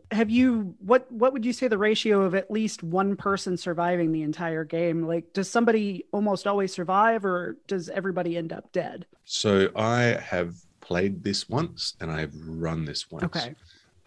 When I played it, one person was alive and one person was catatonic. So my character was catatonic, and then the other character, I can't remember off the top of my head now, but they're what they wanted to achieve was, they were sneaky. So they actually won. They were against us, but we didn't know that. And then when I ran it, no one survived. Compared to other RPGs, because Alien, of course, is a horror franchise among all the other things it is. Does that tension communicate well with, the stress dice, all of that? It sounds like it would, but like as a visceral feeling. It really, really does. Because it does. The whole table is sort of waiting on a roll for, someone's about to roll, and they've got 5. They're rolling 5 stress dice, and that what they do will mean life or death. It really does. It really does improve that. It makes you feel the tension. It makes you connect really well. So it's just cool. So an example of when we played, we were running to the shuttle, right? And so we're all running and we're getting chased by aliens. We had an android with us that we'd only just discovered was an android. Oh no. I don't like where this is headed at all. But the android was quite altruistic, and they wanted to, spoilers by the way, sorry if you are going to run or play this, listeners, sorry, I'm going to give spoilers now, but the spaceship has eggs on it. So, so when you get to the spaceship, it's filled with eggs. Anyway, I don't know. I think maybe the android knew about this, but they wanted to stop the aliens so that the spaceship could get off. So they turned around and grabbed the equivalent of grenades and ran headfirst into a group of aliens and blew themselves up. And, and we had a big joke about just the android head flying past over the top of us, talking to us. But it was heroic, and it even impacted me. I was at up the front with a key card, and it impacted me, and I stumbled, and it was just, and just the fact that I can remember that so well, I think is a good example of how well the stress mechanic works to make you feel as if you are in a tense situation. This sounds right up my alley. This sounds fantastic. Yeah, it's cool. I think that it being so forward, it's like, hey, you're probably not going to survive this, is as something that goes in its favor. Whereas something like D&D, as if you're DMing a group, you can sometimes fudge numbers and fudge rolls to ensure that a low-level player doesn't die, and thus possibly turn their opinion against the game. And the Alien RPG sounds like, look, you just like everyone in the movie, Sans Ripley, you're probably gonna fucking bite it. Yeah. In my town, I'm part of the tabletop group that runs tabletop games days, and so they've been running Alien as a buy-in, buy-out RPG. So you can sort of rock in, have a character given to you, and you play up until the character dies, and then you just walk away from the table. Yeah. Which is cool. It's sort of worked quite well.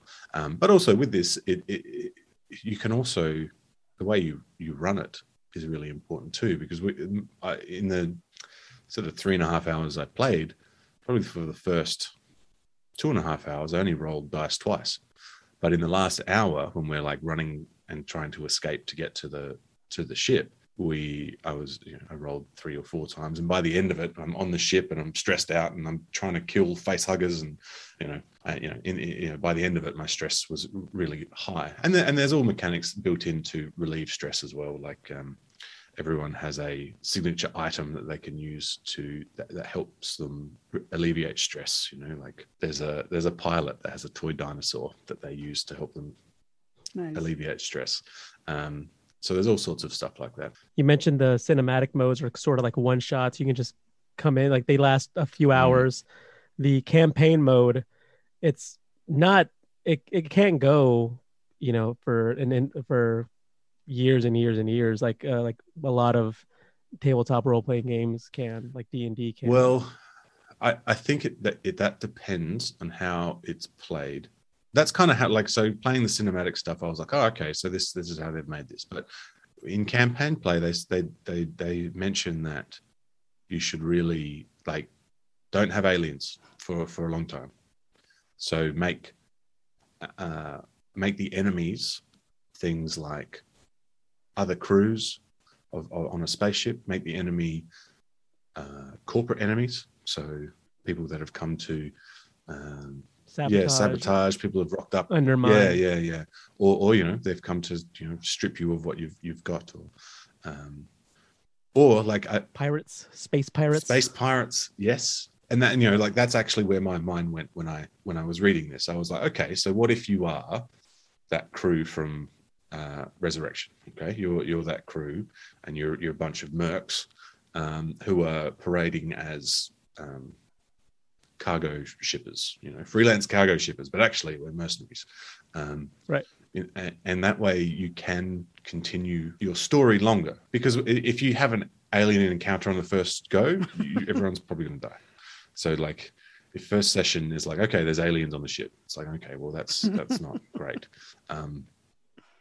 If you have a ship that is filled with people and you've got 5 players, but the ship has 20 people on it, you can then have the setup where as your campaign goes forward and people stress out and die, you can have those background NPCs become the player characters.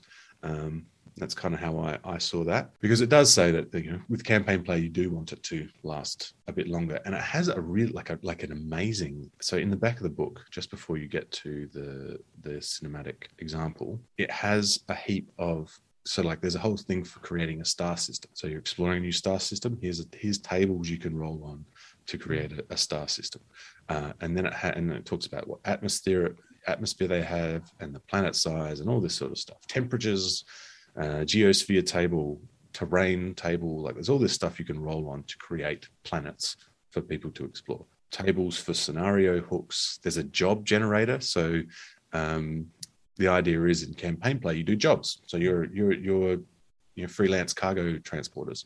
So there's his job generator, and you're going. It's a routine job within the system, and you're getting paid this much, and you're transporting. Your employer's a mining company, and you're going to an asteroid or a moon, and you're transporting industrial gas. And so that's your job. That's a setup. And then comes complications, tables for complications. And it's like, oh, well, this is what happens. Or plot twists that happen as a result of whatever you're doing. So it does have the option to go longer. It just changes the way you play a little bit. It's not so fast paced. When we started speaking, you said that the great thing about this game is that it's almost like 2 games in one. Yeah. You've pretty much solidified that. In terms of video games, it's like it's a racer or a beat 'em up that you can pick up and put down after 2-3 hours. Mm-hmm. And it's also like a Skyrim type game or a Final Fantasy type game that you could continue playing for weeks and months on, maybe possibly even years on end. Yeah, exactly. And I kind of feel like you could do campaign play and then take some of these cinematic adventures, pepper them in, have your and just like, all right, so this session's actually going to be cinematic. So this is, and that's like pinnacle season finale type stuff. Yeah, exactly. Yeah, it's like, okay, so we've had 4 sessions of story, and there's been a bit of political intrigue and corporate espionage and these sorts of ideas and exploration, because that's it's really looking at the campaign play section. It's not just alien RPG. It's like the alien world exploration RPG.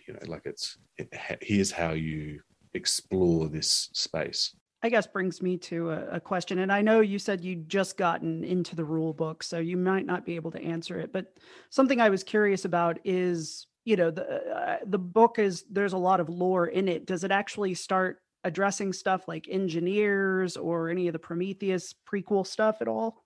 You will not find answers to the big questions here. I mean, that makes sense. I don't think it does. I mean, it does talk about them. Like, so there's a whole section on alien species. And it has the engineers, and talks about their technology and talks about what they look like in architecture and things like that. But it doesn't necessarily give you the answers that we didn't get in those Prometheus and Covenant. Like it doesn't have a lot of images of aliens, which is really weird. It does. I mean, it is a beautiful book. Like this is probably I've bought this as a PDF. I will probably buy this as a hardcover book as well. when I see it in a shop. It's a really, really lovely looking book. There's some excellent artwork in there. And whilst it's dense, I would say that if you took all the artwork out and all of the graphic design stuff that they've used, it probably wouldn't be 400 pages. It'd be much, much shorter than that. Yeah, Sean and I, we've been wanting to play. We have one friend who has expressed interest, and I think we're pretty like adamant that regardless, like even if it's just the three of us, we're going to get something started because we've been chomping at the bit. I mean, ever since it came out, Sean owned it. I hadn't realized it was out, turned me onto it. Like I freaked out, and much like you, I only have the PDF right now, but I plan on getting the actual physical copy because, as I discussed on a previous Dungeons and Dragons lorecast, I'm kind of addicted to buying rule books to tabletop. Yeah, I have that problem.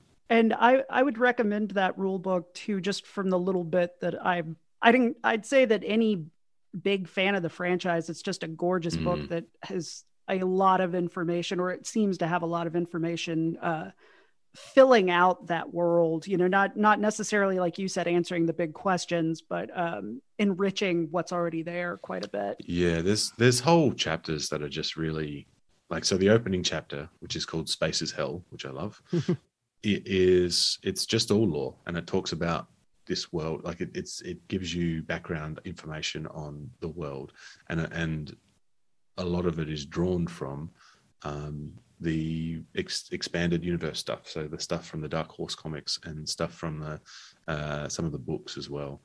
There's like a timeline that goes from the year 2000 to the year 2190. It specifically mentions some of the stuff of the films. And then I listened to your second Alien episode. And I think the first entry is about, or the second entry is about the cult that tries to stop them from leaving, to the prequel book to Covenant, sort of. Oh, nice. Yeah. The Out There Be Demons. No, yeah. It's right before Covenant. Yeah. So that's mentioned in there as well. Yeah, Covenant Oranges by Alan Dean Foster. Yes. Big fan of the show. Yeah, it's cool. Well, Stuart, we want to thank you for coming on, man. Again, is there anything that you want to plug before we let you go? Yeah, sure. You can always check out the D&D Lorecast, which is great. It's like history lessons for a fantasy world. And then if you want to see some of the stuff that I make, you can find me on Twitter at Stuart Wrights. We can go to my website, stuartwatkinson.com, and there are all the things that I've made, which are some small RPGs and supplements for D&D. And I have a new game coming out in a couple of weeks, which is essentially you play the zombies that defend the ancient temple from the adventurers. Awesome. So it's got like a generator to build a god and what they're all about, and to make a temple that you're defending, and it's got a little generator for the game master to come up with weird stuff for the zombies to do. So you can find all those stuff at my website or on Twitter.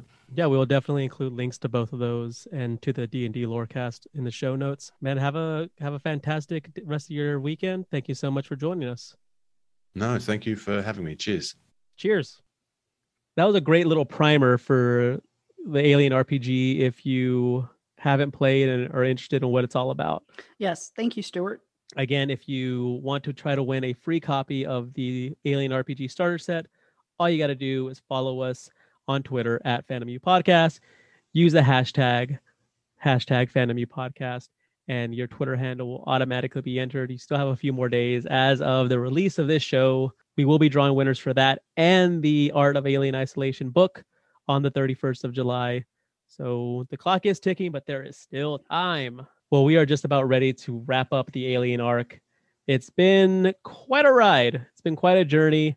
We wanted to finish up the arc with our own personal ranking of not only the 6, proper Alien movies, but also including the 2 Alien versus Predator movies.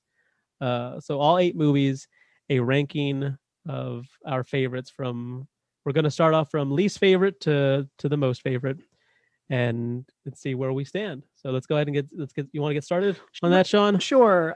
You start us off. What was your least favorite Alien movie? So for me, coming in at number 8, and keeping in mind, I enjoyed all 8 of these movies, so nobody get their feelings hurt, would be the first Alien versus Predator. It feels like the PG-13 leash is on. and the predators themselves look more like superheroes than like predators. So it's I enjoyed it, but like aesthetically, it just doesn't fit as well as the other 7 for me. That's also that comes in at number 8 from me as well, for pretty much all the same reasons as you stated. Like, I think when you said that the PG-13 leash was on, that captures it perfectly. They couldn't do as much as they wanted to. There was still a lot of stuff that was in the movie that I enjoyed. When we discussed the movie in the last episode, we talked about how we get better shots or even just shots to begin with of like the face hugger anatomy. Yep. And so that was really cool, but there's just too much not going on that I feel should be going on in an Alien movie to, like I said, to drop it down. The other thing I would say is it takes a really long time to get to the title action. Yeah. There's a lot of setup for a plot that really doesn't need it. Right. It's almost half the movie to get to the point where the aliens and the predator are both running. Our versus scene. Yeah. Yes. All right, let's go to number 7. I'll start off on this one. Number 7 for me, Alien Resurrection. Oh, okay. It's just too goofy. Like the same reason, like there was too much of in Alien versus Predator, like too much of what should be in an Alien movie that's missing. Same reasoning for Alien Resurrection. I thought that the tone and the direction and the writing not like clicking together as well as one would hope. That kind of took me out of it. There's still a lot about it that I like the relationship between the newborn and Ripley, the scene where Ripley discovers Ripley's 1 through 7. There's still the underwater action scene that you mentioned in the last episode. That's a lot of fun. There's still a lot of it that I enjoy, but there's not enough of it. I mean, and like you said, to start off the segment, this isn't to say I don't like these movies at all, just because they're ranking lower than the other ones. It's just that the other ones I feel are, there's some of these movies are damn near flawless. Right. So it's hard to compete with near perfection. Yeah. I will say there are franchises that I think have way worse entries in them, comparatively speaking, than Alien Resurrection or even Alien versus Predator. So for me, number 7 was actually Alien versus Predator Requiem. All right, so you're just shitting on the AVP franchise, bro. That's all it is. I really like Requiem, though. No, like I like Requiem a lot, and it would rank higher except for the lighting problems. Like, yeah. I can't tell what the hell is happening in half of that movie. Those are some pretty drastic technical issues going on. But what I like about that one, I will say, is that, and I don't think I quite nailed this in our last discussion, is it feels like a Predator movie. Like if you watch, I feel like Alien and Predator are very different franchises and operate at very different levels. So it's interesting that they sort of get mashed up together, because Alien I would call like high sci-fi, and Predator I would call like sort of tropey action, very, very much reliant on machismo archetypes and stuff. I mean, the first Predator is sort of an archetypal dude movie, right? It's got that arm grab between Carl Weathers and Arnold Schwarzenegger that is like a famous meme, where they're both like flexing really hard. So almost like a Asimov versus Burroughs sort of take. Yeah. I think that's appropriate. It's sort of not to say that Edgar Rice Burroughs, his like John Carter stuff, his Tarzan stuff is bad. It's a lot of fun, and it's in many ways foundational to the genre. Right. But it it doesn't have the sort of the high concept, the it's less about the ideas and more about the action. Yeah. And I would say that this, even with the types of characters, because you said it last time, like with the every character is sort of a type in that movie. Like, there's the pretty girl, the kid who's delivering pizza, the brother with the bad past. I also love that it feels like the first half feels kind of like a CW sci-fi pilot. Like it could almost be Riverdale, but with face huggers. And then it just goes completely sideways. If that's what Noah Hawley's TV show is, I am here for it. Me too. So I want to say I like it a lot. I just don't like it as much as anything in the mainline franchise. All right, what's your number 6? My number 6 is Alien Resurrection. So, Okay. which I think is pretty, my issues with it are pretty identical to yours. So I won't rehash that. For me, it sits firmly at the bottom of the mainline franchise. Mine's Alien 3. Ooh. And that might change. I've only seen it the one time. I definitely want to rewatch it after our discussion with Sarah Welch Larson and the things that she brought up in her book, Becoming Alien, that I hadn't noticed before.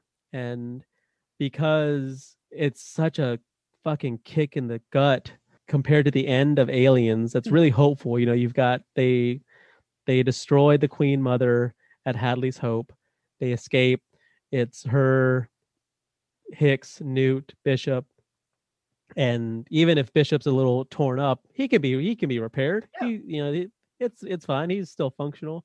So you leave LV 426 with a sense of optimism, and it only all for just to get Thanos punched into the ground at the beginning of Alien 3. And so I think that 180 might have been jarring for me upon initial viewing. And now that I'm over that sort of like emotional reaction, I can watch the movie and appreciate it for what it's trying to do rather than what I wanted it to do. Yeah, and that was the one that Sarah said she actually prefers the extended cut of, right? Like she said most of the movies she prefers theatrical, but she likes the extended of 3.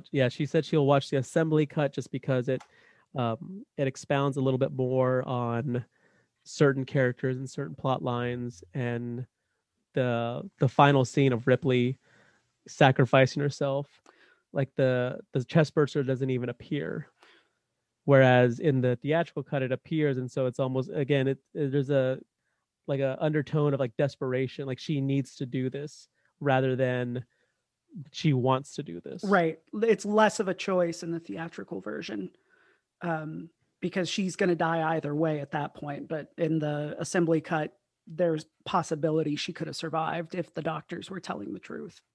My number 5 is Alien versus Predator Requiem. Damn. This is firmly in like the middle. And I want to state now for the record, just in case anyone had any wild ideas, this isn't a list of like an objective list of which movies are better than the other. This is a personal list of the movies that I preferred. And Alien versus Predator Requiem, as the lighting problem, and maybe that was because you watched it before me and gave me a heads up on it, and so so I was kind of prepared for it. Didn't really bug me too much. I just had so much fun watching it. It's a blast. I'm kind of sad those guys didn't get to make a third one, just because I would have liked to see where they would have gone with that. And as tropey as the movie was, as cliche as it was, as stock as it was, it's still connected to me on sort of like you and I, when we were in high school, we used to get together with our friends. We had this thing called Bad Movie Club. Mm-hmm. And in case you don't remember, thank you for reminding me. And we used to go to Blockbuster, try to find what looked to be based on like the box art, try to find what looked to be the worst movie we could find. Yes. And Alien versus Predator Requiem, if it didn't have the franchise behind it, if it was just, this sort of like alien beat 'em up, probably would have been a selection, and we probably would have loved it. No, we definitely would have loved it, right? For sure. Yeah, absolutely. Me putting it near the bottom is not a condemnation of the movie. I liked it a lot, more than I expected to. And again, this isn't to say I think Alien versus Predator Requiem technically is a better film than Alien 3. It's just that I enjoyed it more. So anyways, what's your number 5? My number 5 is Alien 3. Okay. It jumped in the rankings after we spoke to Sarah. I rearranged it because that and Alien Resurrection were actually flipped. But after reading Sarah's book and then talking to her, I was like, no, she's right. This is definitely like got a lot more going on. I might have just been in a mood when I was watching it, like just not in the right headspace for that level of nihilism, which you think I would be a whole summer of Alien, but Alien 3 is dark even by Alien standards. Yeah. Absolutely. But I absolutely think it's a formidable piece of filmmaking, one that I respect even whenever I'm not necessarily enjoying it, if that makes sense. Um, so yeah, for me, it's sort of in the middle. It's a movie that I wish I loved more than I do, but I also feel like is more deserving of less deserving, I should say, of a lot of the hate that it got upon release. Although I completely understand with that jarring opening why, and I think that the movie's image has rehabilitated a good bit in the sci-fi community since then. Like I think in the general audience, those who remember it still don't really like it, but I think that like in the hardcore sci-fi world, a lot of nerds have sort of come around on it. People like me. That leaves the top four, coincidentally enough. Well, we all picked the same movies for the bottom four, just in a different order. So we've got the first two movies, Alien and Aliens, plus the prequels, Prometheus and Alien Covenant. Let's find out where each of them ranks. What's your number four? Prometheus. That's my number four. Boom. Basically, it's so beautiful. And I started listening to the score after Sarah, gushed over. She said it's just a banger. She's right. And man, she is fucking right. That thing is it's inspiring. Mhm. It's like it's that sort of like music that is you imagine if you were to look upon a new world, which is Right. exactly what's going on in the film. Yeah, absolutely. There's a sense of wonder in the music that never appears in any of the other movies. Like she brings up in the book that there are actually horns in the score, like, which is part of where that sort of ethereal, heroic feeling comes from. The way that the horns are deployed, like, yeah, I've actually been writing to that score for years, so I was really delighted to hear her say that. Nice. Yeah. No, it's gorgeous, but and it's got a killer performance by Michael Fassbender. Everybody is really good in it, but it doesn't quite hang together at a narrative level as well as I would like, even though I love a lot of what the symbolism is. And I find it a very watchable film. I just enjoy watching it and after a few viewings, I kind of, a lot of my nitpicks kind of went away because I realized like the movie's not going to tell me this. So I do like that it doesn't do a direct connect to the beginning of Alien as well. So I think it's got a lot of moves, even if it is imperfect. Yeah, that's pretty much how I view it. It comes together just not as tightly as I would have hoped, but it comes together enough for me to really enjoy it. And like you said, it's very watchable. Like the pacing is just spot on. There's it doesn't really drag at any point. Michael Fassbender's performance is fantastic. Idris Elba's performance is incredible. Even as little as he's in the movie, as what scenes he does have, he makes the fucking most of. Like I don't understand how Idris Elba isn't doing everything. Isn't like the biggest movie star in the world. I mean, he's got the look, he's got the voice, he's got the charisma, he's got the charm. He's the total package. He's the absolute total package. And why isn't he James? Why is he not James Bond yet? God damn it. Yeah. Agreed. All right, number 3 for me is Aliens. Oh, damn. What do you think? What do you think? I think it's a controversial choice. I'm excited about it though. And that's just a testament to what we said earlier. It doesn't mean that we don't like these movies. It's just that we like some a little bit more. And Aliens for me is as great as it is, and as watchable as it is. It's a little basic compared to obviously the other two movies that are at the top of my list, the original Alien and Alien Covenant. There isn't as much below the surface, at least. There aren't as many big ideas at play. And James Cameron pretty much plays it straight. I mean, there are sort of there's an overt subtext, as a Vietnam War analogy. There's a more, critical subtext with, a post-colonial argument that could be made. But for the most part, Cameron's a populist filmmaker, and he'll play, to the cheap seats. Right. which isn't a bad thing, especially as talented as he is. He can do that and still make a damn fine film. Right. Make a movie that even somebody with a master's degree can walk out of being like, yeah, okay, you got me. You know? Yeah, for sure. Um, What's your number 3? Mine was Covenant, but I will say that I wrestled with the decision because I love Alien Covenant. I love all of these movies. So for me, it's almost like 6 of one, half a dozen of the other. As far as the second one, you know, the number 2 spot goes, this could almost be a tie. And I'm not sure why I gave Aliens the edge. I don't know if it's just because it felt like Covenant is still the newest of the films, so maybe the shine hasn't quite worn off for me yet, or if it really, although I've seen it about 4 or 5 times now, and like I feel better about the film every time I see it, I should say. Like I liked it to begin with, and I just continue to like it more and more.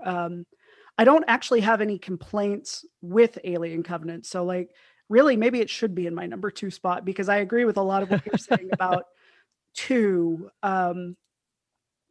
Yeah, I don't know. I may be changing my mind live here in the Right now. Right You guys are hearing it happen. So, yeah, This is exciting. This is exciting time in podcasting history. Sean changes his mind. Yeah, I would agree with that. Actually, I would go ahead and switch Aliens to number 3. I think that it's so much fun. I think it's got a lot of heart, but I was thinking while you were talking about the gut wrench opening of Alien 3, like wonder about that ending, that it's maybe a little too hopeful. Like it doesn't leave a lot of wiggle room tonally for a sequel that isn't gentler than Aliens, because now you've got the kid involved, right? And you've saved her once. So are you going to kill her in the 3rd movie? You know? Well, we saw a sort of avenue for a gentler sequel in William Gibson's screenplay, and for one reason or another, that really didn't work. Yeah, I think that's the issue. Like Aliens is a movie. Oh, okay. I think I can tell you why Aliens made number 2 for me. It's because the last like 40 minutes of that movie, or however long it is, once the aliens actually invade the bunker and Burke betrays them, you know, and they lose Newt, and Ripley is like, there's that scene in the elevator where she's strapping guns together to make a super gun.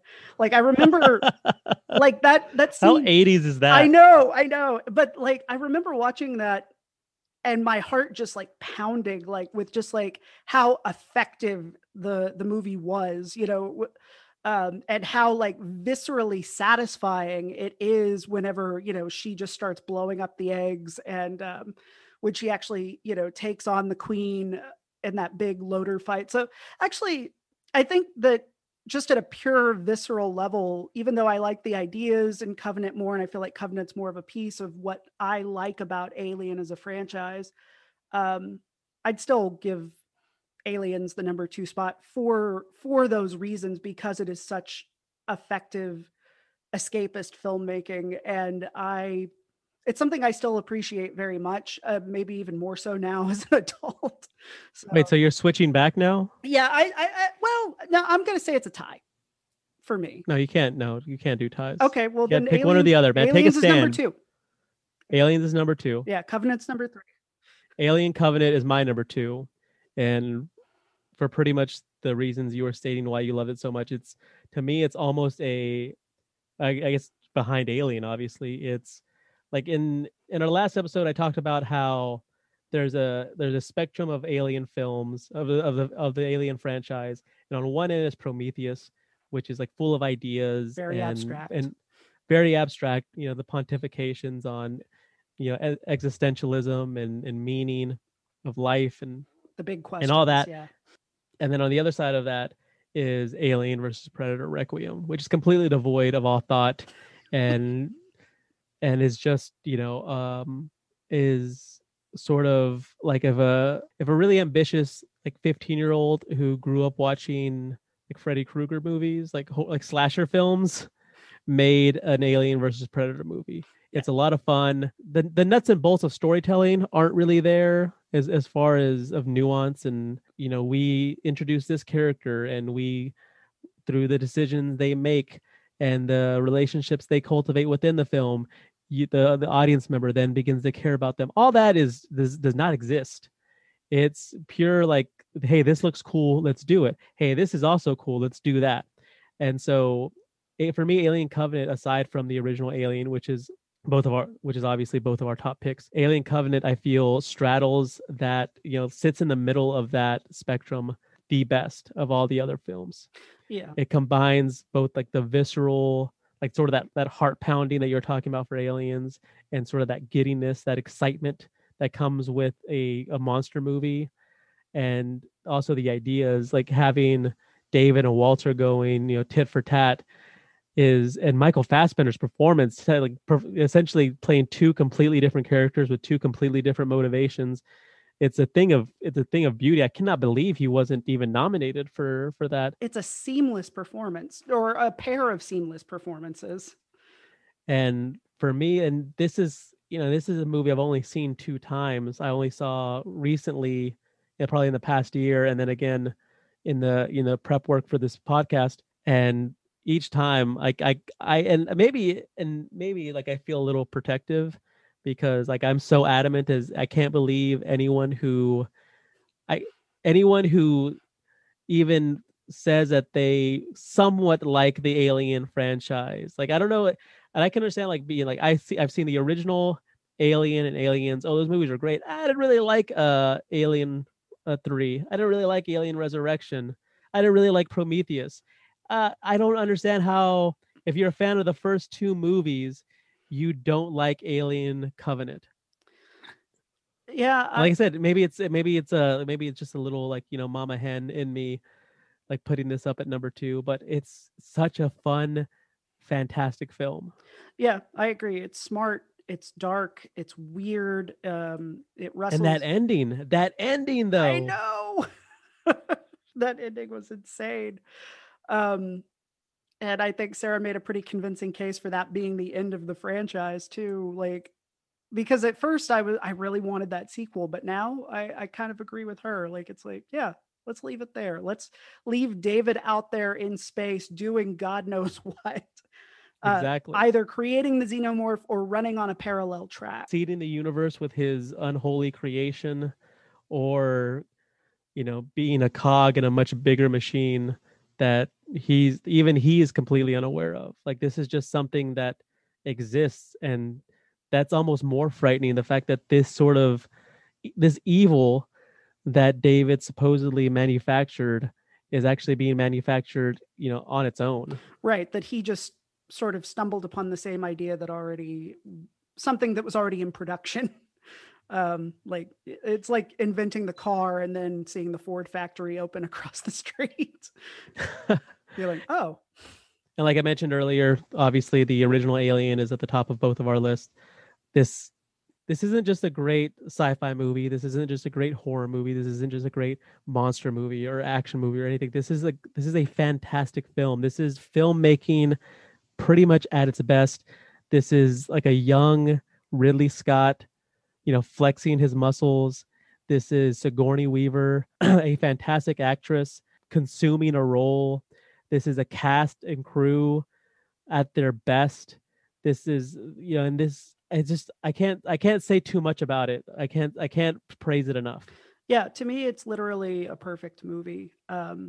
I have zero complaints about it.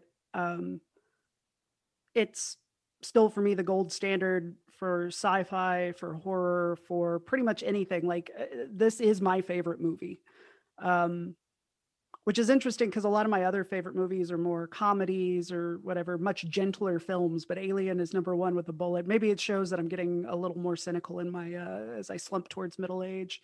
But well, it's been your favorite movie for a while, hasn't it? Yeah, it has. That's true. I think, yeah, within you are 2 wolves. One is Alien and the other is Rushmore.